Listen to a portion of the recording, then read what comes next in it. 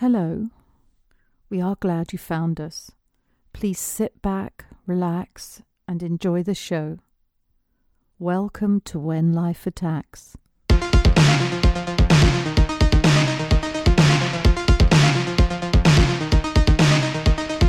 Focus. We didn't even notice. We awake in a place we can barely recognize. Yeah, hypnosis.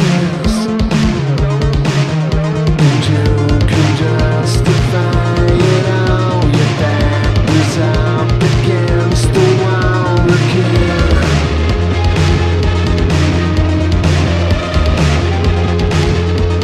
Shut up, silence. Add a little violence. Welcome back, lifers. I'm back with the living.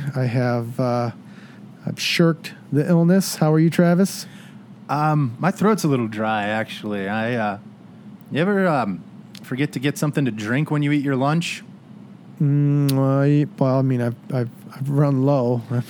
Yeah, I got my lunch. I got my sandwich, and I, started taking a few bites into it.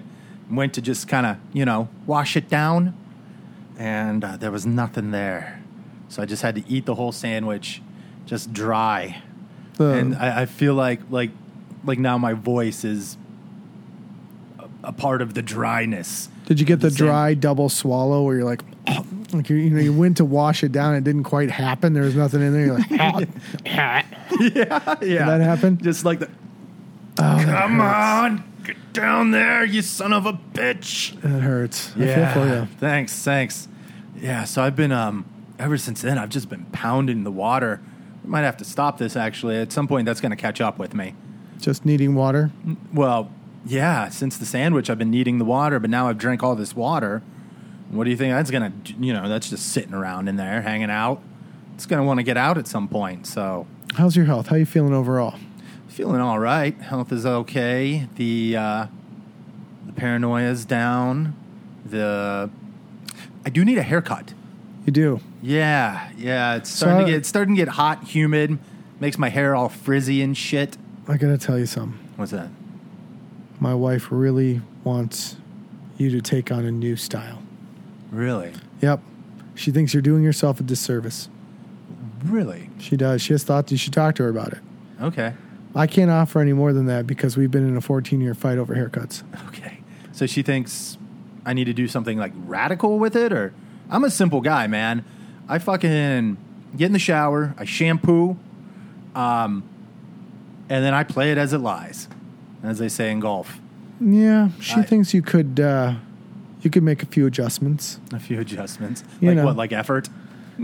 Well, no, I mean, you've seen my do. I want things pretty maintenance-free, and she's allowed to pick it because I don't ultimately give two shits. Whatever. As long as she keeps me looking, I don't know. So people aren't like, what the fuck is that? I'm pretty happy. I mean, you did get the Hitler do. I did. That was a miscalculation. That was really when you don't care and you sit down in a chair and you're blind. I'm blind. If you take my glasses off during a haircut, somebody cuts my hair, and they ask me how it looks and they haven't handed me the glasses, I'll just say, looks great, Yeah. I can literally feel the sides. I'm like, fine. I can't remember what episode it was, but you talked about that haircut. And I got feedback. Yeah, you went into a place that probably didn't cater to your style of hair. No. I didn't realize that there was going to be a difference between a black and a white haircut. High and tight, buddy. It was a miscalculation. That, or they were probably like, "Oh, look at this fucking asshole walking in here. Who do you think? You know what? Let's make this guy look like Hitler." There's some rules if Holly. I'm sorry, who? Holly. My wife's name's Holly. We call her Doll on the show, but her name's Holly. Okay. If she cuts her hair, you're going to have to walk the line. What do you mean? Well, the reason she hasn't cut my hair since she was in hair school is because, I'm antsy. Yeah. You know that. I can't sit still. And she was learning to cut hair. And teachers were coming over and they were evaluating the haircut because she needs so many haircuts to graduate from school. And by the way, she went to school for this and didn't do this as a living or for a profession. And I start, about 20 minutes in, I'm starting to be like Mr. Prick, you know? And I feel like I could talk to her like, hey, like we were on the same level. I'm like, hey, why don't you just buzz it so that they aren't assholes? You'll get your hair cut. I can go watch football. Yeah. Yeah, that's right. Because was it like a Monday night game or something? Or Well, it didn't matter. Didn't matter. Football season, I just didn't want to be there. yeah, you had to get to a fucking game. All the, you know, and all of her friends, it's, oh, it's your boyfriend, you know? Oh, I've heard so much about you. Yeah, or they look at you like, oh, this is him? Yeah. Like, what have you been... What have you been by feeding that? him? Yeah. So, yeah, I just wanted to get out of there, and by the time we hit an hour, she was crying. Because I didn't feel like I was being that big of a jerk, but she was feeling that I was being that big of a jerk. And she was crying?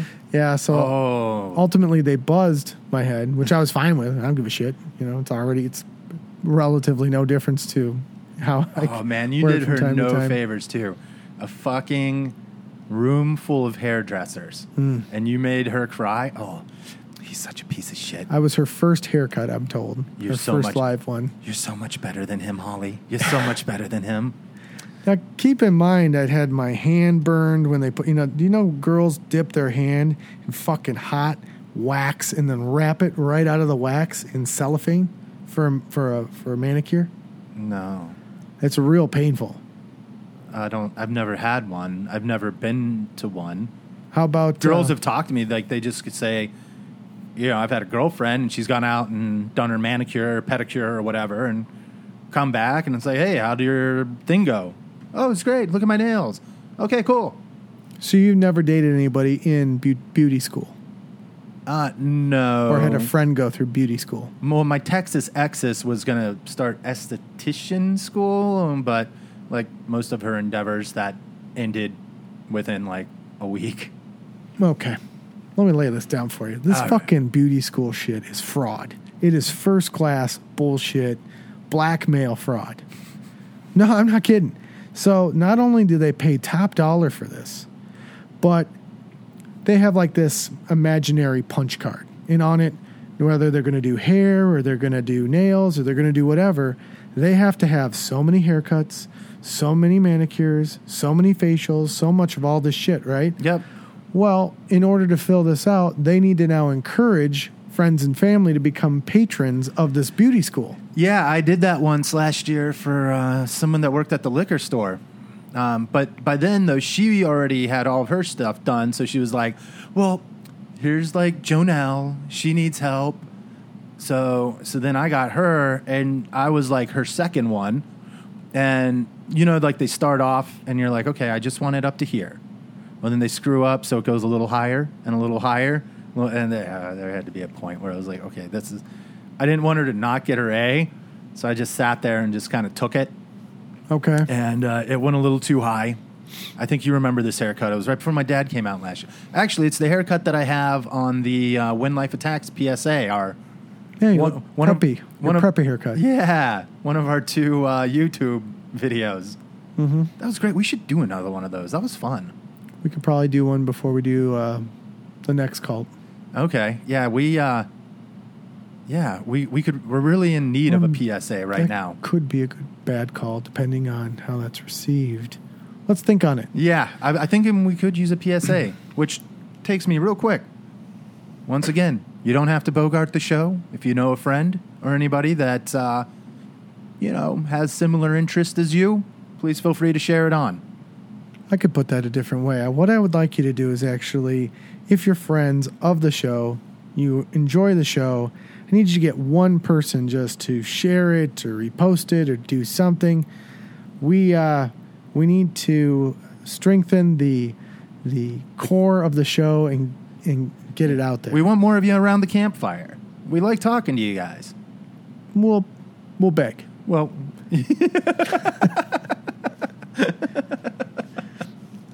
why mince words? All right. Yeah. Unfortunately, all podcasts are doing it right now. So podcasts, fucking the Fox News does it. I mean, everybody needs an audience. Yeah, and I get it, man. It's summertime. Especially if you live in a state like we live in Minnesota, you only have a couple of good months. Please go out there and do them. But maybe while you're throwing some Frisbee or something, put on some When Life Attacks. Share it with a friend. Maybe then when they're driving to work, they can listen to it. fishing's boring, we could, lighten it up for you. There Or a you- friend. There you go. Or a couple of friends. Well, back to my Yes. beauty school issues. So, you've got this punch card. They, of course, lure all the family and friends through there. And once the punch card's full, just like with your girlfriend passing you on to another girlfriend, maybe other areas of the punch card aren't. So now instead of me coming in for a haircut, I'm coming in for a manicure or a facial. You ever had a facial? And I don't mean the porn kind, the, actual facial, beauty kind. I have had neither. Mm-hmm. Wait. In Alaska, I had a glacial facial where when you're going through the river there in Denali and, you're supposed to, just put your face in the river as you're going through on the raft. Or no. You're in the front of the raft, and then when you hit the rapid and the water sprays you in the face, they call it a glacial facial. Mm-hmm. So that's the only facial that I've had. No beauty touches, no masks by, female companions, nothing. You never found yourself in a peel? I had a girlfriend wax me for a play once. How many years have you spent in relationships? Just sidebar. Not Calling sidebar. How many years have you spent in a relationship? Let's see, there was the one, there was the other one, and there was that one. Like serious ones, right? Just boyfriend, girlfriend. I mean, you don't have to be. Did summer flings count? Did you cohabitate? So we're only talking cohabitation? Yeah, cohabitation, or she had her own place and you found yourself there a lot. Oh, okay, so summer Or vice flings. versa. Okay, can count, kind of. So I gotta add that up. So there's You can be a round number. You don't have to be on the nuts. More than 5 years? No. Oh God, no. No. 2 to 5? 2 to 5 years you've spent in a relationship. That's enough time to have been picked at and been mused and pruned and just prodded. I've been bullied. Yeah, basically. I've been bullied. So, I mean, you must have found yourself in a mask or a peel or a wax or a something. What's the one thing, like the cold mask when you go to bed? The avocado thing. The No. puffy eyes You thing. throw it in. Yeah, it's for the puffy eyes because, I always look like I'm running on no sleep. Mm-hmm. I just have naturally baggy, puffy eyes. And so I always, what's the fucking... You put the mask in the freezer during the day, and then you just a gel mask, yeah. that thing. Yeah. I had Dude, that you've put on gotten me. off so light. This is it? Really? Yeah, I mean, I've been told to manscape, so I did that myself though, because I'm not letting This is people. so weird. Like I said, I was waxed, but that was Not even the TV chick. She wasn't bothering you. No, she was probably the best out of all of them. Actually, Holy hell! her only thing was she wanted me to go into the bathroom to fart. I'll get behind that. Really? You're not allowed to just fart in your own fucking house? I don't do that. You don't fart? Not in front of anyone. No. Oh my God! Yeah, you would get along with Texas exes. Yeah, she apparently never shat. Not once. I never even once had an inkling of a clue. Isn't that amazing? She's one of my favorite of your ex-girlfriends now. So, not a clue. Not a clue. I picture my spouse as never using the restroom ever. Yeah. We've been together 15 years. It's amazing. Yeah, same. Yeah, with her. Yeah, never once knew. I have a feeling that we might.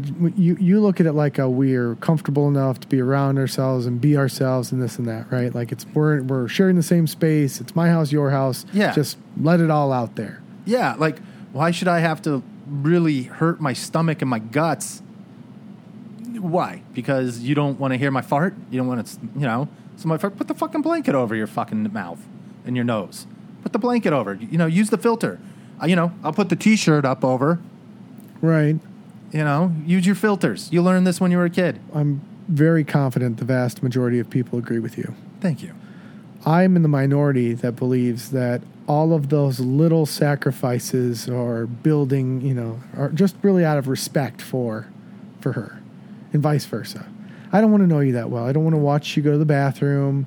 I don't want to, I don't want that. I don't want that to be part of us. See, I don't think that's like a crucial thing. Like I'm not going like, I need to see you pee.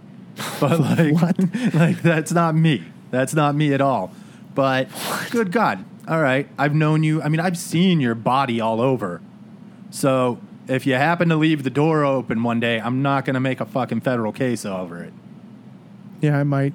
Like, You might. Like I used to tell Doll all the time, I'm like, you do that in front of me, it's done. We're done.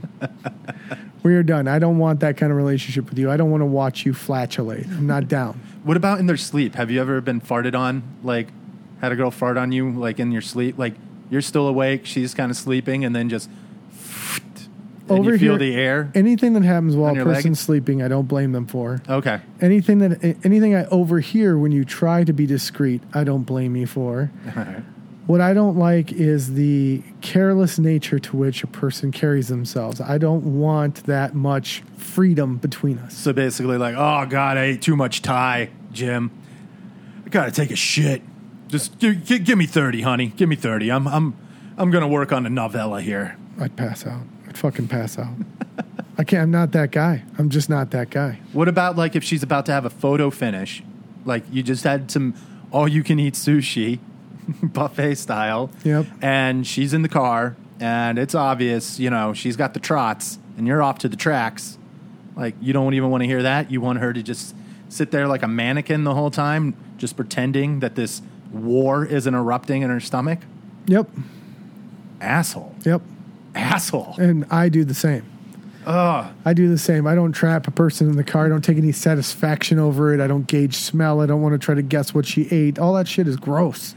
No wonder you're so stressed out, man. I don't burp and blow it in her face or You're all- belch or any of that shit. You're all just full of flatulence. No wonder you're stressed out, man. You need to relieve the pressure a little. Well, I don't have that. I'm burning clean, dude. I don't have any of those issues. You're burning clean. I am. Even when I was sick, I wasn't like, James oh my Hamilton, God. my shit don't stink. Well, no, I'm just saying it's not, I don't have that kind of indigestion.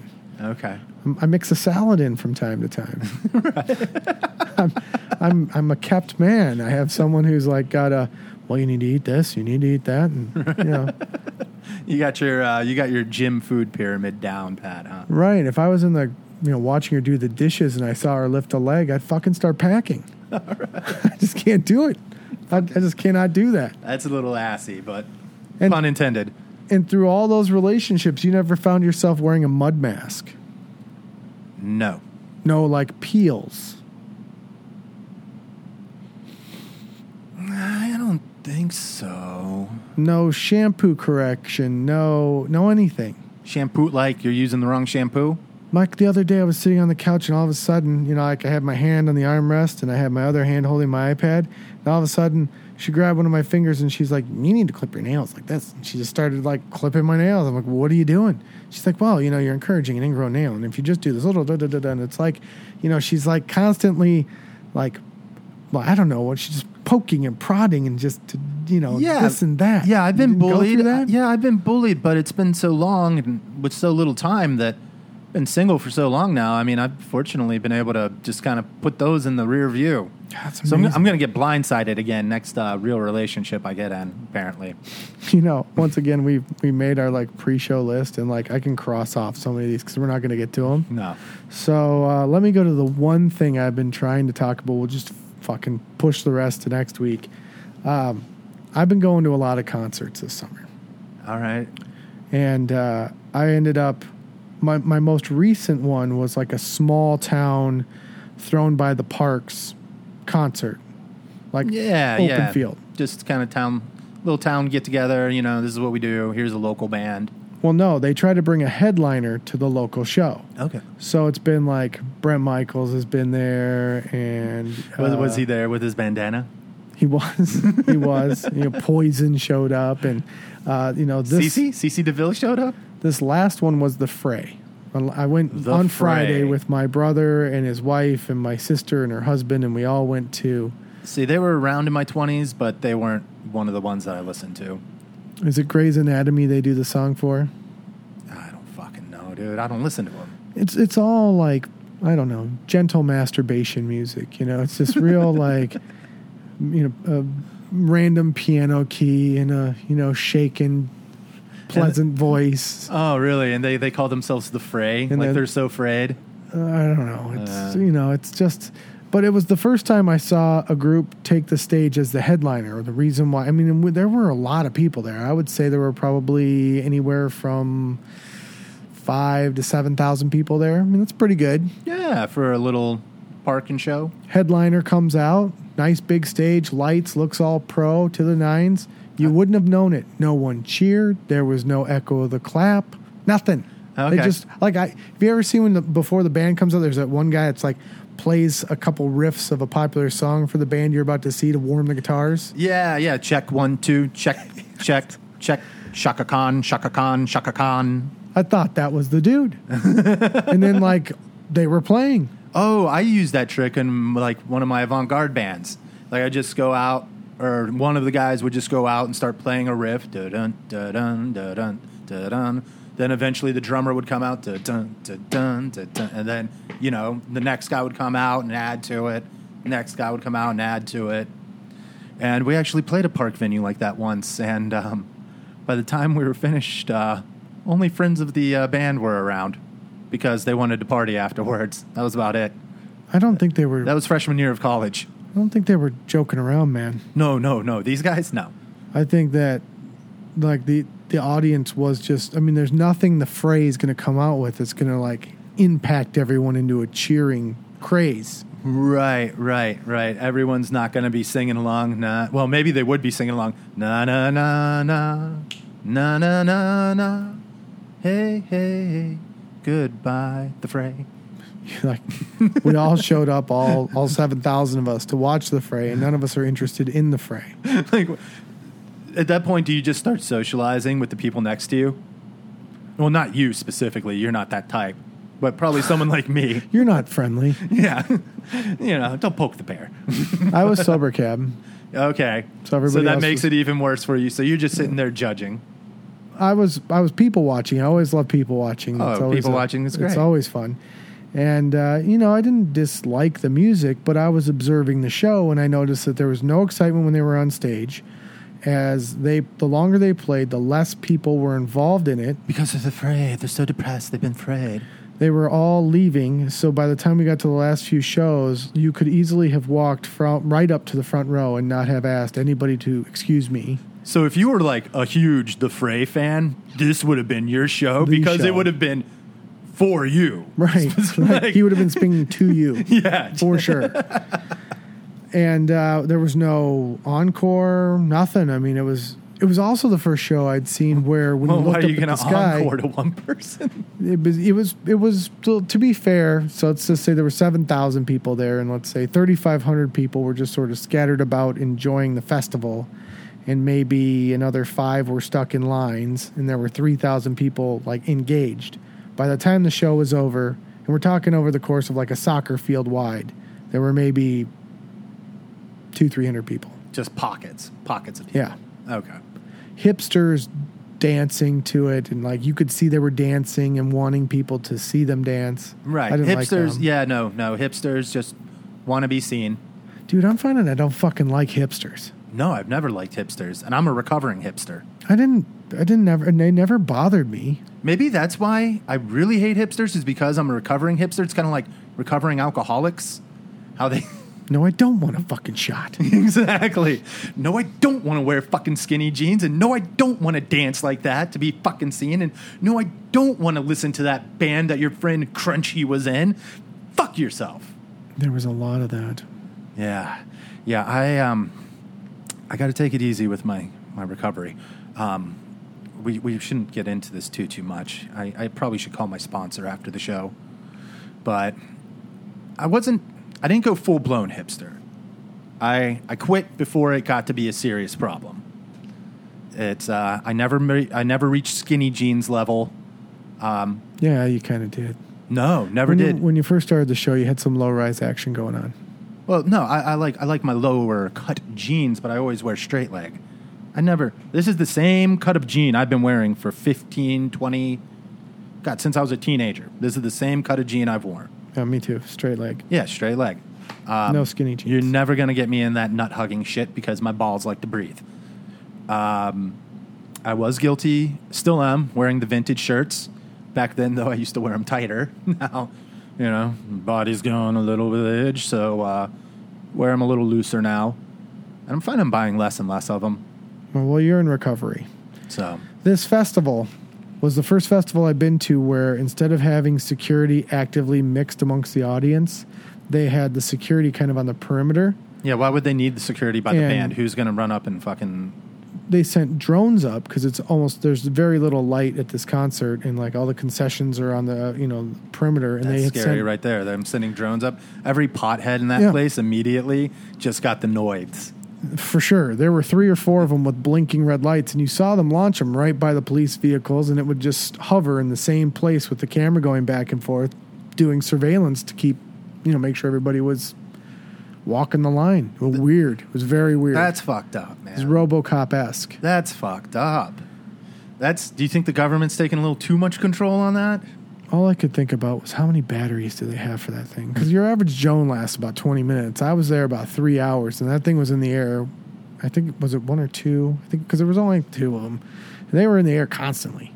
So were they just sending one up and then recharging, send the other up? One would go up as the other one was coming down, and there was always one in the air. Yeah, yeah. And it was, They probably had a recharge station or something. must have been some, but it was weird. It was very Big Brother-like.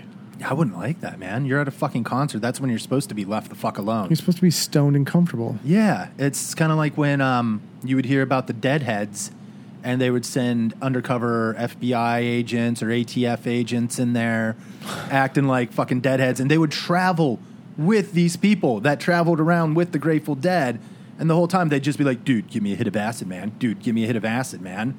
I remember this documentary I watched in the roughly early mid-'90s. It was right when I was learning about the Grateful Dead, when you sort of do with your rock history. So I'd say about mid-'90s for me, which would have been about middle school, early high school. And this guy talked about this FBI agent that, you wouldn't have thought he was an FBI agent. Appropriate age. Actually, what is the appropriate age at a Deadhead show? I mean, you could be anywhere from like 2 to 60, 80, 90, just as long as you had the long hair. 90s pushing it. But yeah. But yeah, I mean, you've got like just like the bald head with like the long hair, like gray hair going Your around. parents and grandparents are probably the group, and some strange, misguided 20-year-olds. So an FBI agent just grows his hair out. I mean, he can blend in easy. Put on some fucking, Jerry Bear fucking tie-dye shirt, and he just kind of followed this guy around. Dude, give me some acid. Dude, give me some acid. Where's the Dude, give me some challenge in acid. that? Like, if you're in law enforcement, you don't want to just shoot fish in a barrel. Right. Or it's like kind of like just taking a stick of dynamite and throwing it in the lake, And so eventually the guy sold him a hit of acid, and he got put in jail for 20 years. This 22-year-old guy not getting out of jail till he's 42 because he sold an undercover agent 1 hit of acid. I want to know how many people would, like, if you just put that in a vote, here's what happened, here's what he got busted doing, you're going to pay your tax dollars for him to be incarcerated for 20 years, yes or no, are you for it? How many fucking morons would be like, oh, he should pay a price? Well, and if you see the guy raise, everyone else in the room should just look at him and say, put your fucking hand down. Yep. know? He should be sent to, Rhode Island or something. Yeah, just, send him to Milwaukee for 2 years. Let him. That's right, Milwaukee. I'm talking to you. I feel like Oregon could correct that personality. We just send them out to Oregon, and they would just solve it. Yeah, there you go. Oregon, take care of this guy. They could reform folks. There you go. Oregon. Is Oregon weird? I've never been. I've never been up to the Northwest. That's one of the few regions in these great United States that I haven't been to. That could be a show. We could do like a little travel Pacific Northwest Would love to. journey. Yeah, a little podcast journey. Yeah, you guys should encourage more people to listen in so we can do this show for you. Now, we have a special show today. Yeah, so Cult Month continues. It does. And it continues in a very big way. Okay. Okay. Well, let's start with... stretch. Yeah. How much prep did you do for this show? Well, how often do I come to shows with this much printed shit? Yeah. I spent my entire weekend, like Friday night after I got off work, I cut loose, knocked a few back because I knew I was going to, and I did. I spent my entire, I called my mom this weekend just Good so for like, you. Hi, Mom. just so like I could take a break from, like I had to get out of this guy's mind for an hour. And my mom only wanted to talk for 10 minutes. We only talk like 10 minutes every month or so. And it was just kind of like, hey. And I'm like, hey, Mom. She's like, what are you calling me for? Yeah, just, how are you? Need to get out of this guy's head a little. She's like, oh, which one are you doing? And told him who we're doing. She's like, oh, yeah. Good luck with that. So, I didn't feel like even, we were both pretty aware when this all took place. It wasn't like we were infants. right. I was far from it. I was a junior in high school. I was still in elementary school, but I was in 5th grade. 93, you were in 5th grade? Yep, Okay. 93 when this happened. I was in 5th in grade. 11th grade. So I'm excited to do this show. I've been very excited to do it, but at the same time, I'm also excited to kind of get this show up because I'm ready to get out of this guy's head. So what we're going to talk about today is, well, it's twofold. You can't really talk about one without talking about the other. And we're going to talk about Waco. Now, The siege on Waco, but specifically the Branch Davidians. well, that's specifically what it was about, was the Branch Davidians. Well, again, I told you in my text messages we're gonna have different points of view on this. How do we want to do this? Because we do have very differing feelings on this. We may find we're closer than I think we are, but how do you want to do this? Well, let's give them a little history lesson. I think to know where we're coming from, we should start with. Well, the whole thing's a history lesson Yeah, the whole thing is history. So do we start at the because beginning? we're talking about cults. Unlike the last two cults, this cult does not present itself as a we're going to commit suicide cult. No.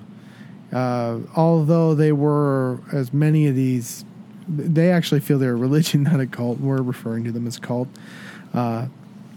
And I think a lot of people thought of them as a cult, right? It's pretty much widely expressed that they're now if you talk to, because like I said, part of my research from this, I went from every side. I went very pro-government side to look at it, and I reached out to, and tapped into the conspiracy theorists. Now, the conspiracy theorists will have you believe that it was the media that caused us to believe that this is a cult, when in fact it actually is a legitimate church and a legitimate religious group, but they got spun wrong. They got, the media spun it evil, and the government spun it evil and brainwashed us all into calling it a cult. Then you have the other side where you look at the facts given and you look at people that got out of the Branch Davidians before this went down, and they'll tell you, and even your I'll let you judge for yourself, but I'm calling it a cult too. That's why we included it in Cult Month. If I didn't believe it was a cult, it wouldn't be in Cult Month. We'd be doing it some other time of the year. Well, it is an end times group of people planning again for the end of days. Right, So that very kind of drops apocalyptic. you into the cult group. Right. And you were expected to do, you mirrored many of the things that cults expect you to do to gain control. So Yes. based on those things, let's jump into this. I'm going to try to organize this, and you interrupt me as you see fit, okay? Will do. Basically, the events that took place in Waco also affected the Oklahoma City bombing That is very correct. and played a precursor to Waco was something called Ruby Ridge. Yes. Now, the reason Ruby Ridge and Waco are tied so closely to one another is that both of these things were separatist groups. There were people that were they wanted the government to be very laissez-faire with them. They just kind of wanted to go off the grid and do their own thing. But once again, when you live in a society, the government kind of says you can't, there is still the law of the land and you must follow it. Right. They wanted to break off for society as we know it and create their, live in their own version of the world. Right. Very separated from the rest of us. Now, Ruby Ridge, very different type of separating than the folks in Waco or Mount Carmel, to be Right. So if you'd heard about Ruby Ridge or you'd heard about Waco, you heard about it in one of two pretenses. One, you had the government overstep their bounds and interrupt due process and cross the line and cost American citizens their lives. Yes. That would be one version of how you might look at this. On the other side of this, you could look at this like the government stepped in between us and the whack jobs. That we had some violent, maybe not even violent, but I think you captured it. Yeah. You captured it. These were people that needed an interview. Yes. There was cause for concern. Yes. And why Ruby Ridge and Waco led to what happened in Oklahoma City is that the former was how it was received by the Oklahoma City bomber, Timothy McVeigh. and he felt like the government overstepped its bounds, and this was his response. Which was to kill more innocent people. Kids. Adults. He knew it, and then he said, well, and then his reason behind doing it, well, first he said, I didn't know there was kids. And then he said, well, why'd you use them as shields? You guys killed kids in Waco, and you killed kids at Ruby Ridge. So, all bets are off, Jack. That was his take on it. My thing is, I think the way Timothy McVeigh was wired, yes, these two incidences led to the greatest act of terrorism outside of 9/11, and up until 9/11, the greatest act of terrorism in America. Yeah, it's the greatest act of domestic terrorism. Yes. However, the way that guy was wired, I still think he would have done something. Do you think he would have done it as great? I don't know. But just the wiring in his system leads me to believe that he would have found another spark for the fire. So Timothy McVeigh and the Oklahoma City bombings was an event where a man drove a truck full of fertilizer that was wired as an explosive and basically blew a federal building up. If you're listening and never heard of this, blew an entire side of a federal building up in Oklahoma City. He killed like 160 people, including like 9 kids, and injured another 600. And a lot of maiming. Yeah, it was an ugly, ugly deal. In fact, if you go to Oklahoma City now, it's memorialized just like 9/11. It's a big, tragic night. I was in 7th grade when that happened, and I remember we had it up on the TVs because by the time I reached middle school, we had TVs in our classrooms. Yep. So, I remember seeing that. That was not good. Timothy McVeigh was, the FBI has footage of him at Waco. Yeah, he was at the siege. He hung out there. He sold bumper stickers. He sold, I don't think he sold T-shirts, but essentially bumper stickers. He sold little trinkets. And he was little there. Anti-government trinkets. And based on Ruby Ridge making him angry is what brought him to Waco. To see what was going to go down at Waco. I want to kind of break apart before we get into the occult exactly how these things came to be. So now, even though we're talking about the Branch Davidians and their religion and all of their things, do we go into that first? I mean, this is very layered, so I hope you guys don't have trouble following along here. All right, so we'll give you an outline of the beliefs of the Branch Davidians, and we'll kind of lead you up to 1992. I think the best way to tackle this is let's start with Ruby Ridge. Now, I want to bring into a point that Ruby Ridge is nothing to do with the cult per se. No, it doesn't have anything to do with the cult at all. And it doesn't have anything to do with David Koresh or Waco directly. It's not directly. The reason it's important is because it set a stage for what would become years of trials and investigations, and all of the things that pertain to Waco were affected by Ruby Ridge. So, what was Ruby Ridge, Travis? There was a guy named Dennis Weaver, and he lived in Iowa with his family. I believe it was Bonnie Weaver was the wife. We had Randy Weaver and Bonnie Weaver. Yes, Randy Weaver and Bonnie Weaver. And they had a family.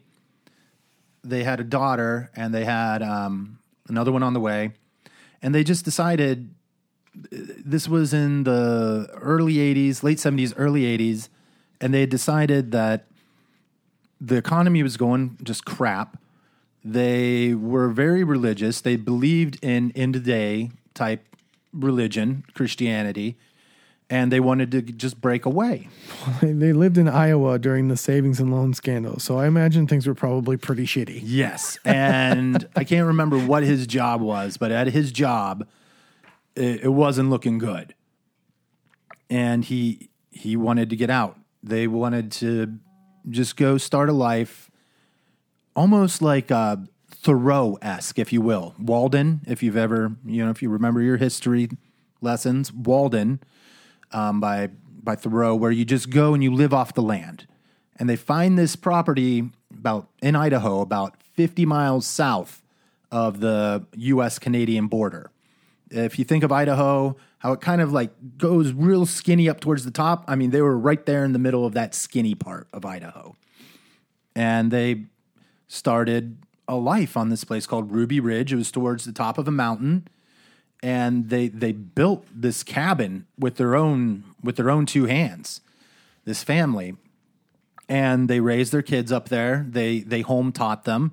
And they didn't do this just willy-nilly. They spent about 1 to 2 years in Iowa planning for this.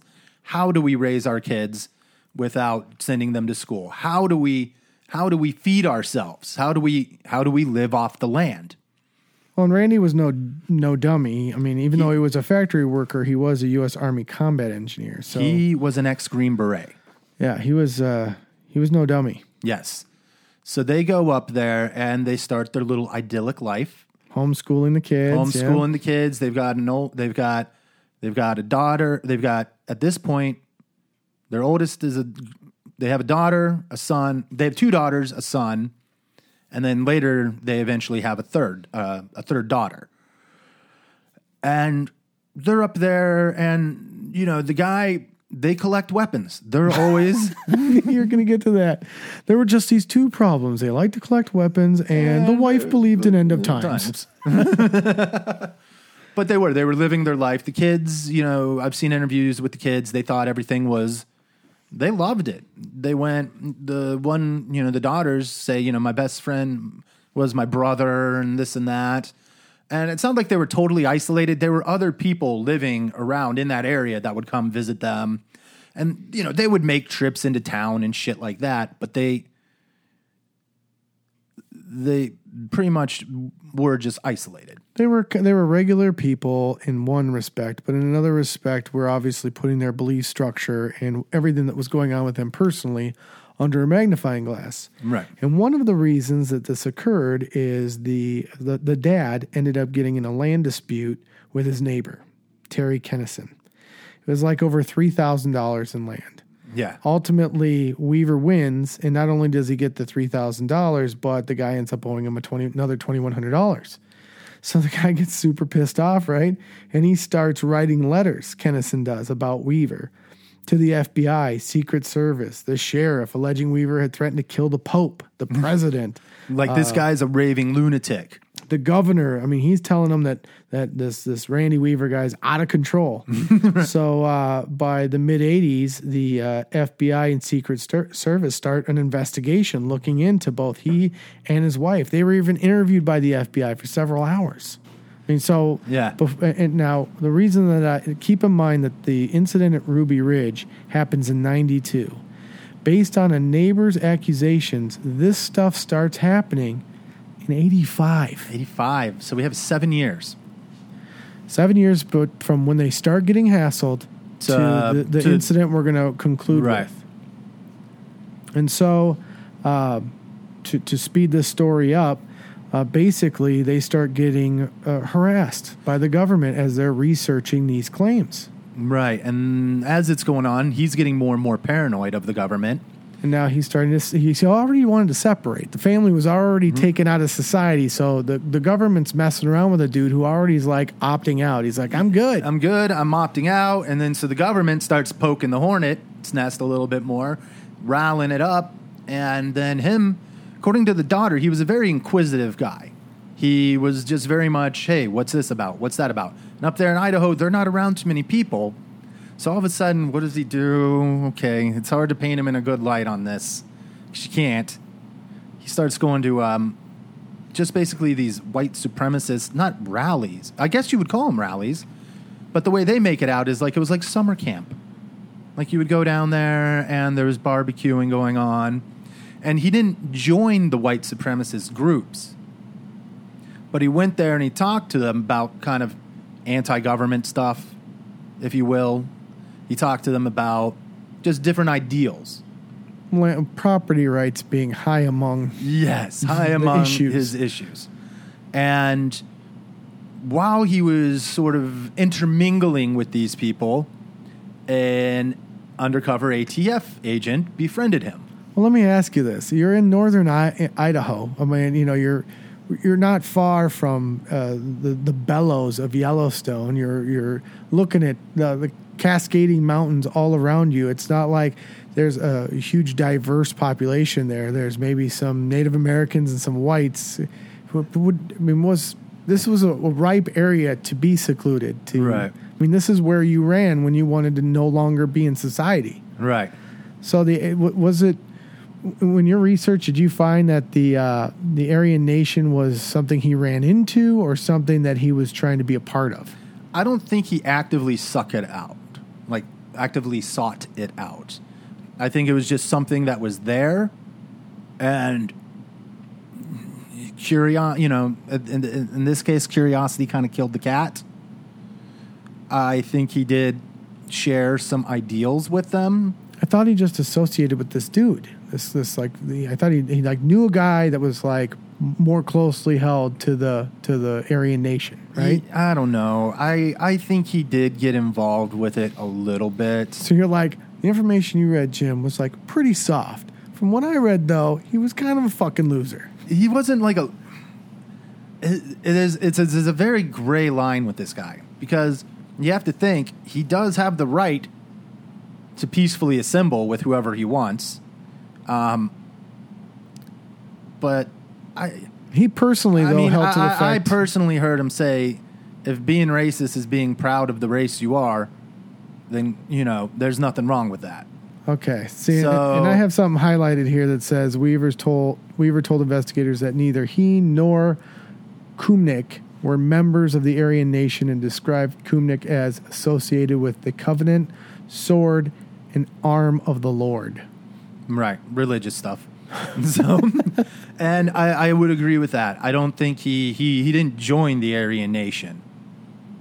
But he was not a card-carrying member. But he's being investigated as he's moved to this area. He's surrounded by Aryan Nation people. They think he's a whack job because the neighbors accused him of spitting out all this hate speak. Right, and then his neighbors are... apparently then he would kind of come back from these... And some of his neighbors were like, he was a great guy. But man, when he started talking politics, it was like, okay, Randy, shut the fuck up. Randy, shut the fuck... Okay, go home, Randy. If you're going to come over here and talk about this shit, go home. But he was still... well respected and well liked within its community. Just he had what they can kind of consider just off the cuff sort of right wing ideals and beliefs. Now, I should point out that to put this all into kind of some neat order, he's moved out to Idaho. He's gotten in this land dispute. He is now being investigated by all these various branches because that's their job, is to investigate any reports. And now he is, alleging I'm not part of these hate groups. I'm not this guy. However, we start to enter a little crazy. Yes. On February 28th of 1985, Randy and his wife file an affidavit with the county courthouse alleging that their personal enemies were plotting to provoke the FBI into attacking and killing the Weaver family. Now, this is 1985. Not far after that, a few months after letting that marinate, they decide to send a letter to President Ronald Reagan. Claiming that the Weavers' enemies may have sent the president a threatening letter under a forged signature, although no evidence of that letter ever surfaced. Well, they did like to write letters. I know that much. The wife specifically, she wrote some letters. But they're on the fucking radar, dude. Right. Like you start sending letters to Secret Service. You're not low key, dude. Right. You're kind of provoking the wrath. You get a letter saying I'm gonna kill you. It's not me. It's not somebody else. Nah. That shit's forged. Fuck that. So eventually, after going to these rallies, one of the undercover ATF guys convinces him to saw the barrel off of a shotgun for him because he knows that this guy knows how to do it. Now, Randy Weaver wasn't in the business of fucking sawing off shotguns. This was just sort of something like a personal favor he did for a guy to make some extra scratch. Because, let's face it, up there, living on your own, I mean, you still do need some money. Well, it's some entrapment bullshit. The first Yes. time this guy hangs out, he ends up at this, I don't know, Aryan Nation get-together or whatever. And an FBI informant who's checking into his buddy meets him and claims, hey, he sold me 2 sawed-off shotguns. Yeah. And so at his very first thing, he meets this dude. Imagine years go by. 3 years go by, and this guy's hanging out with him. Still. And he sold some shotguns 3 years ago, and what he said was, legal. And then all of a sudden it comes out, hey, I'm a fucking undercover narc. There you go. And this is now, where just this to clarify, starts. though, sawing off shotguns was illegal at the time, and I'm pretty sure it's still illegal now. Well, it was it's not illegal to saw off a shotgun. It's illegal what the barrel length is. Okay. Basically, there's a limit, and he went just underneath the barrel length, and this got the ATF a little excited. So you're saying he didn't measure twice before cutting? No. It was we've got pages and pages of their interactions with this agent, but to just quickly summarize and get to the front of the line, they basically, the ATF, corner Weaver and say, hey, we want you to flip. We want you to be a narc. We want you to go in, and we want you to help us uncover all of the things, all the illegal profit and the infrastructure of the Aryan Nation. And Weaver's like, A, I'm not part of the Aryan Nation. B, I didn't sell anybody sawed-off shotguns. I just sold them shotguns. And C, I'm not going to be a federal informant. Right. I mean, that's just not going to happen. And D, go fuck yourself. So they promptly fog out fucking charges against him. Yes, and they tell him he's going to lose his property, his money. He has to put up his mortgage as collateral. So if he loses his court case, he loses his house. He loses his property.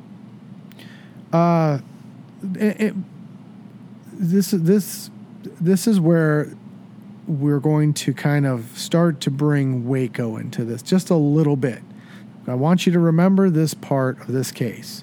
So to this point, we have a guy who's loosely suspected of hanging out with a bad crowd. Regardless of if you agree with the Aryan Nation, our country, you can be part of that group. There's no law that says you can't belong to that group. Right. Now, the second you start doing violent things, you start breaking the law, then okay. Yep. Different shit's happening. Then you're getting investigated. But if you're just assembling with a group of people and talking, isn't that the first? Wait, is the First Amendment the right to assemble? I would imagine that I don't know. No, is that free speech?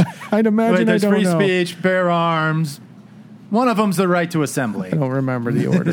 I don't know. But you can do this. You can, unfortunately, I mean, that's part of the caveat. That's one of the caveats of the system is you can talk about anything. That's one of the great things about the system. That's is right. You can talk about fucking everything. But then... And he's not even doing that at this point. This guy took his little family from Iowa, moved him to the boonies on the side of a mountain, met a couple of local hicks. Right. A couple of them are Aryan Nation people. He gets... he's literally got bad timing. He's already been on the right side of the law winning a property rights case in which he gets defamed by a neighbor. Right. All right. Now, there's a lot of rhetoric back and forth as to this guy was more evil than the picture I'm painting. There's a lot of people that say, actually, I might be a little harsh in my interpretation of what happened. But in any case, and this is where you and I may differ, once the federal government lobs accusations like this, would you say volleys accusations like Yes. this, you are now in the system whether you want to be or not. Right. You have to answer court dates. You have Yes. to answer paperwork. Yes. You've got to do the necessary things to prove your innocence. That is our due process and our legal structure. Not for this guy, Jack. So, So this is where I tend to disagree with him. He says, fuck you, and doesn't show up for his court date. now what was his primary purpose for saying fuck you? Well, he didn't want to lose his house. because he was afraid if he showed up and he didn't turn into a rat, because their whole thing was, okay, we're going to get guy 1, and guy 1's going to get us guys 2 through 10. And he didn't want to be that guy. So there was a lot behind it. But the main thing, I think, really, was he didn't want to lose his house. Okay. I felt like He didn't want to lose his way of living. at this point, Randy Weaver has no criminal record whatsoever. Really? When they file the charges against him for not snitching, they allege he's also a suspected bank robber. What? Which was later found to be complete horseshit. Just erroneous. Total bullshit. Yeah. So now we have the ATF with a guy selling illegal weapons who's a suspected bank robber, and this government action from the ATF is now going in front of judges in this language. And so they're saying, hey, we got this guy, blah, blah, blah. And although you're totally correct in thinking he's completely paranoid by this point, yeah. You know, he's now seeing, I'm fucking bank robber. What is the government doing? Yeah. You know, you can see, you take somebody and you poke somebody who's either sick or doesn't agree or has a different point of view, and you say, hey, by the way, we think you're this and that, and it's just pulled out of thin air. You're going to push him over the edge. Yeah, you take a guy that thinks that the boogeyman exists, and you say, here's the boogeyman. What the fuck do you think he's going to do? Well stated. Yep. Yeah. Yep. You hide under the fucking bed. Yeah. So you're hiding under the bed, tapping on his bed, going, hey, boogeyman's down here. And this gets even shittier, and we could spend a few hours discussing this. Just Ruby Ridge alone, yeah. But basically what happens from here is the guy gets sent, he gets appointed an attorney, and he doesn't answer the attorney. And in the volley of paperwork sent between the federal courts and his attorney, some of the court dates get shuffled around because of, in the end, it doesn't matter because he wasn't going anyway. A holiday or whatever. He was supposed to go on the 19th, and then they moved it to the 20th, and then somebody sent him a letter that said March 20th. Well, all of these things were given to the judge, and they're like, hey, we fucked up. We sent the wrong paperwork, blah, blah, blah. And according to Dahl, who works in courts in our county, she says that kind of thing happens all the time. You know, paperwork gets messed up, whatever. It's your responsibility as a citizen to call in and say, hey, I got this. What am I supposed to do?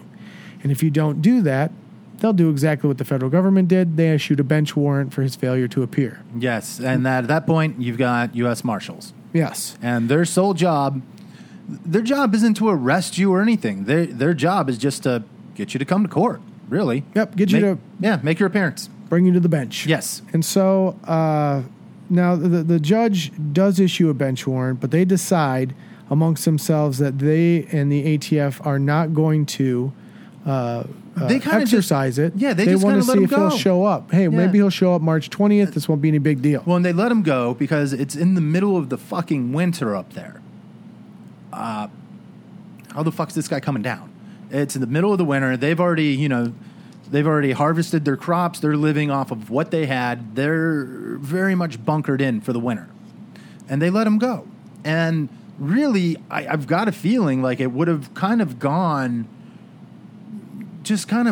away or worked itself out. But then a journalist writes an article, the man that's defying the government. Somehow a local journalist gets a hold of this information and writes a story about it, and then it hits the wire, and it goes national.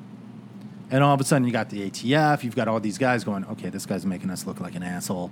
Well, and they put in a pretense that he had a large weapons cache, that he had all of these that he's this madman. Yes. This Bushman who's decided that he's going to have his own brand of law. Yeah. And this gets so carried away that, we literally have a picture of this guy where he doesn't even want to leave his property. Right. He now believes that the government is after him. Yes. And apparently it becomes true because the ATF ignores what the judge says, and they decide that they're going to bring him in early. Well, this was the marshals. The marshals were surveying the area the entire time. And because they were afraid to walk, at this point, they're afraid to walk up to his doorstep and serve him a warrant Apparently, they asked around the neighbors. You are they right. said He's correct. He's correct. The ATF was going to bring him in, but the Marshal Service wasn't informed that they weren't going to exercise it. They just got this, due process. Right. Bench warrants come. Let's go get them. Right. And so they spend the entire time staking it out because they know he's got guns up there, and they're asking around the neighbors and such, like, hey, should we go up there? Like, how do you think he'd react if we went up there and served him a bench warrant? Not good. Not good. This guy is not gonna. They just said that he was fearful of the government. Yes. They didn't say he was going to kill anybody. They didn't say he was gonna shoot up the joint or anything, but they just said it's not gonna be good. So the marshals are trying to devise a plan to catch him, and so they're staking out the house, figuring out. They put cameras on the family where you could see into the fucking house. Which he was aware of, right? Like they were No. Well, I mean, from what I read, it was obvious that he was being surveilled, and that to the family, they were like, all of a sudden there was this presence. Well, they knew that there was a presence, but they didn't know the extent that they were being surveyed. Like they didn't know that, they were looking in on him, like physically seeing what they were doing. They just knew that they were being scouted. So the marshals scouted them out for the winter into the summer, and then we get into the summer, but they're unidentified, right? Like just like you said, even though they're aware that there's surveillance, they aren't aware it's government surveillance. So as a response to all of this activity by the marshals, they're all of a sudden taking defensive, armed positions on the property. Like, what in the fuck is going on? Because they're already afraid. They don't go anywhere without a gun. That includes the kids, everyone. Everyone has a gun. And during this winter, actually, they have a baby, which was that in itself is amazing. They delivered a baby up there with they did it old fucking school.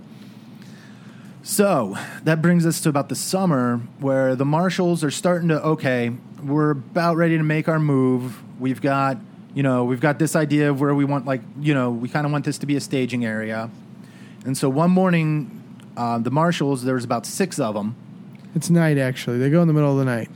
And they're going toward, they're going up. They hit like this Y because it's, a ridge. And one team's going down low, sort of kind of get closer to the property, while the other team goes left and high to kind of oversee the property. And now they're not supposed to make contact at all. This is just surveillance still. They're just checking things out. And one of the Weaver's dogs catches wind of the... a hot August night, yep. Of the... decked out night vision. So they're not looking scary at all. No. Full decked out camo. Yep. And so this one dog specifically catches wind, and it goes taking off. And so Weaver, and then they had a guy, like a friend, he kind of saw Weaver as like a father figure to him. He's about 23-year-old guy. Well, don't the marshals, don't they throw rocks at the dog to try to provoke the dog? No. It says Roderick threw 2 rocks at the Weaver cabin to test the reaction of the dogs. Oh, really? The action provoked the dogs, and the Weaver's friend, Kevin Harris, and the Weaver's 14-year-old son emerged and followed the dog. Okay, that's not what I heard. I just heard they were scouting.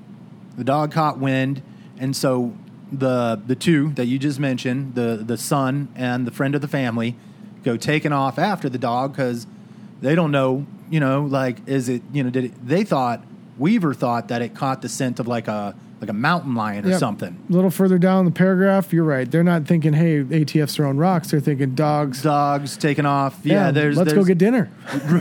Basically, or let's protect ourselves here from a mountain cat. So they're running down the trail, and Weaver's kind of behind them. And and they get down to the dog gets to the marshals, and the marshals see the dog coming at them. They shoot the dog.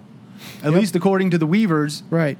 They shoot the dog, and then the boy, the 14-year-old son, yells, "You sons of bitches, you just shot my fucking dog," and apparently takes a pot shot at the marshals. We don't know really what happened, but we do know volleys of fire were exchanged, about 20 shots. And In that time, one of the marshals was hit and killed pretty much immediately.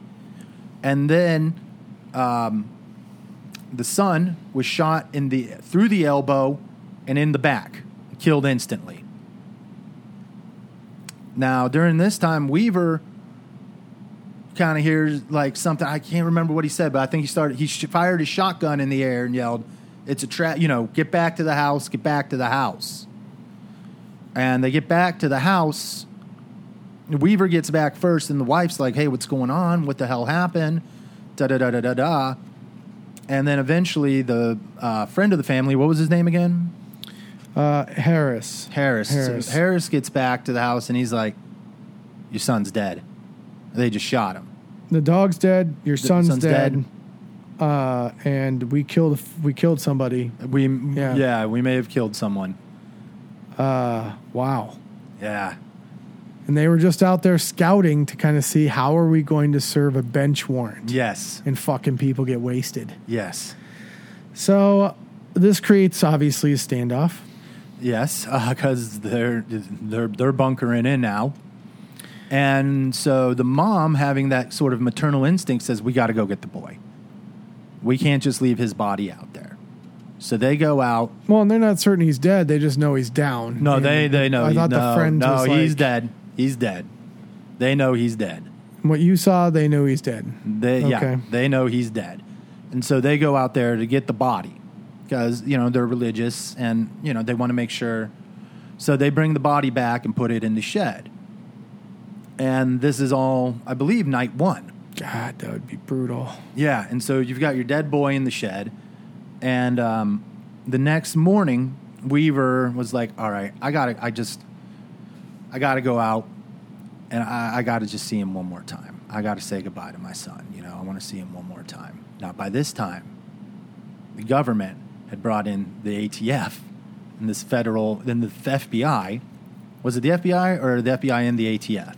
The FBI, U.S. Marshals, the ATF, the Department of Justice.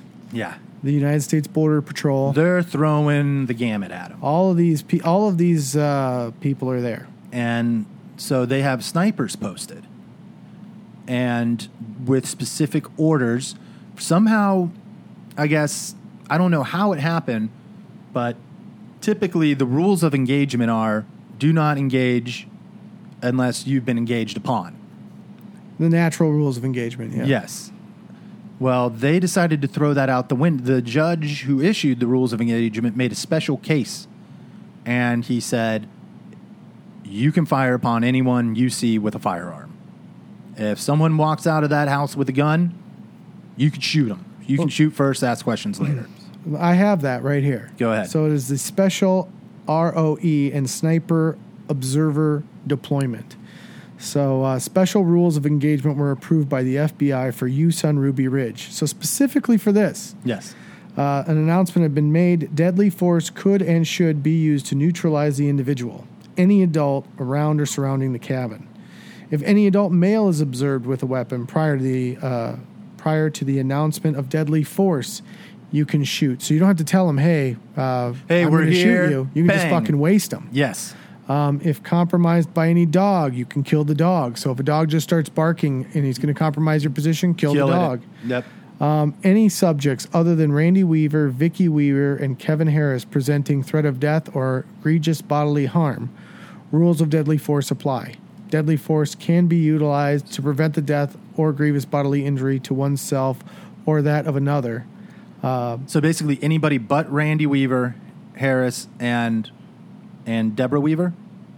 It says any subjects other than did I call her Bonnie? That have Harris? presented. So they're saying that Vicky, Randy, and Kevin, although they're the main people, if other people present any kind of thing, waste them too. And the only other people at this point that there are now are their two kids, 2 daughters, and an infant daughter. Yes. And when you read accounts from these people, the SWAT members and shit, they're all like, I couldn't believe it. Yeah, like, this is crazy. There was a specific unit from Colorado that flat out said, no. The hostage rescue, what are they, the HRS? The FBI's hostage negotiating rescue team. team. Yep. Yep. From Quantico. Quantico. Were flown right out. Washington, D.C. had sent the team from Quantico to Idaho.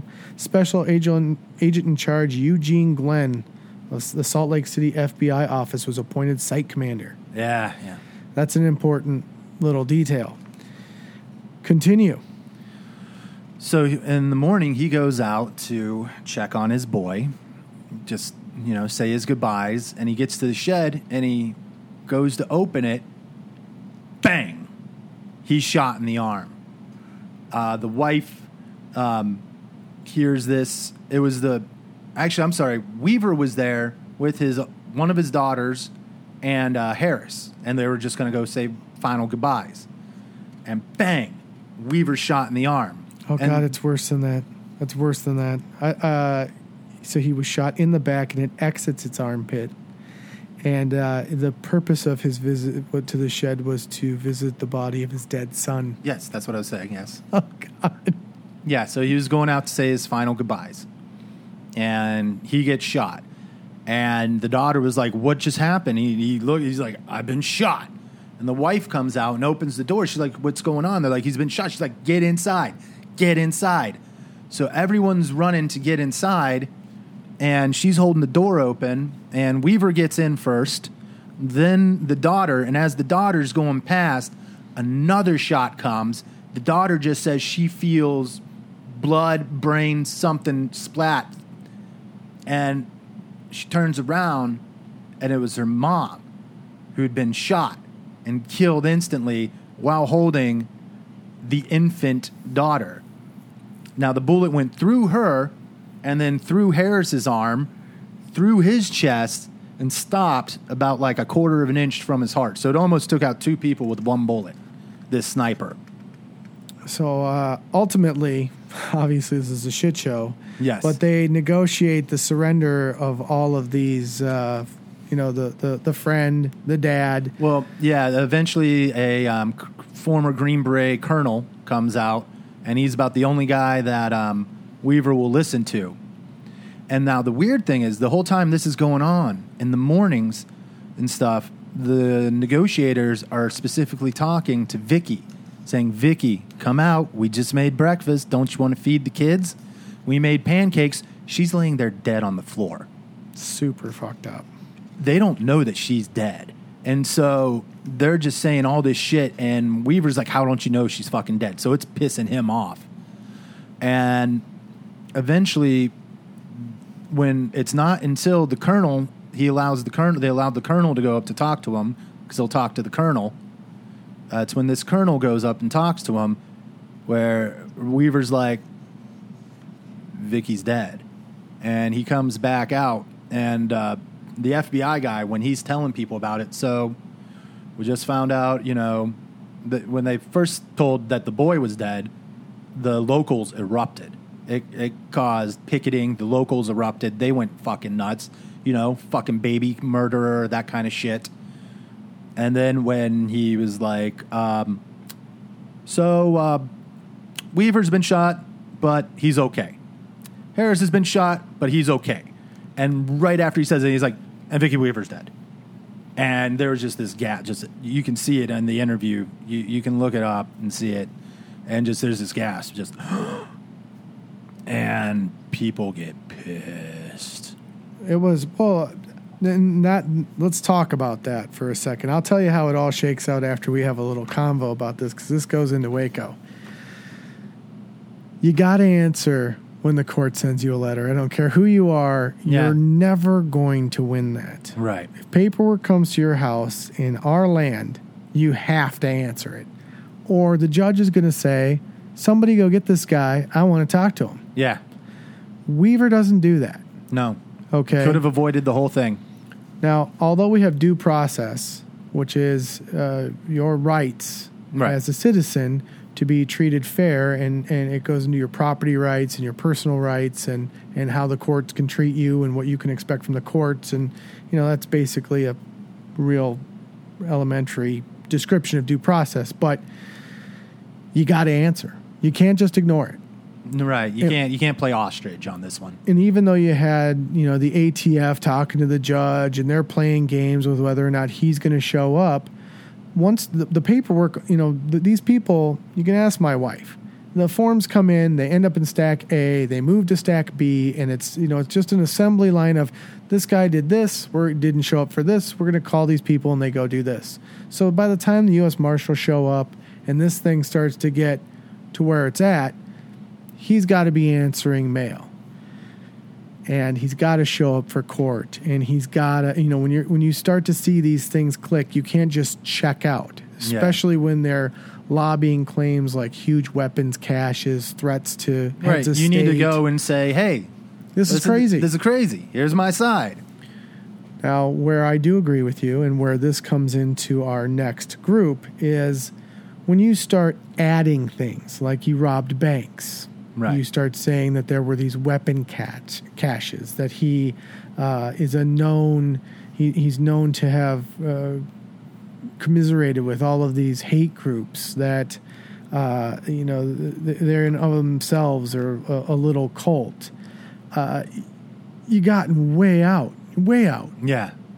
That isn't part of the discussion. You don't modify laws that are in place just because you feel like they apply to this situation. Right. Do you agree with that? Yeah. We're on the same page. We've been on the same page. Even when it comes to answering the fucking court date. He could have avoided the whole fucking thing. Now, U.S. Marshal gets shot and killed. Yeah. And once you kill a cop, it's you're in. So the friend, the Kevin Harris fellow, and Weaver are both acquitted of all charges except for his failure to appear. Yes. Which ends up being time served. Yeah. So in the end, the colonel's able to talk him down from the hill. Yep. They prayed on it. Well, first he told him, I'm going to testify you. The colonel told him, I'm going to testify against you in court. I think his name's Grice or Greitz, Bo Greitz. Then he says, I'm going to testify against you in court if you let that man die in there, because dude was pretty fucked up. Yeah, you're talking about Randy Weaver being shot. He was talking to Randy Weaver about Harris. That bullet, that fucked him up. A quarter of an inch from his heart.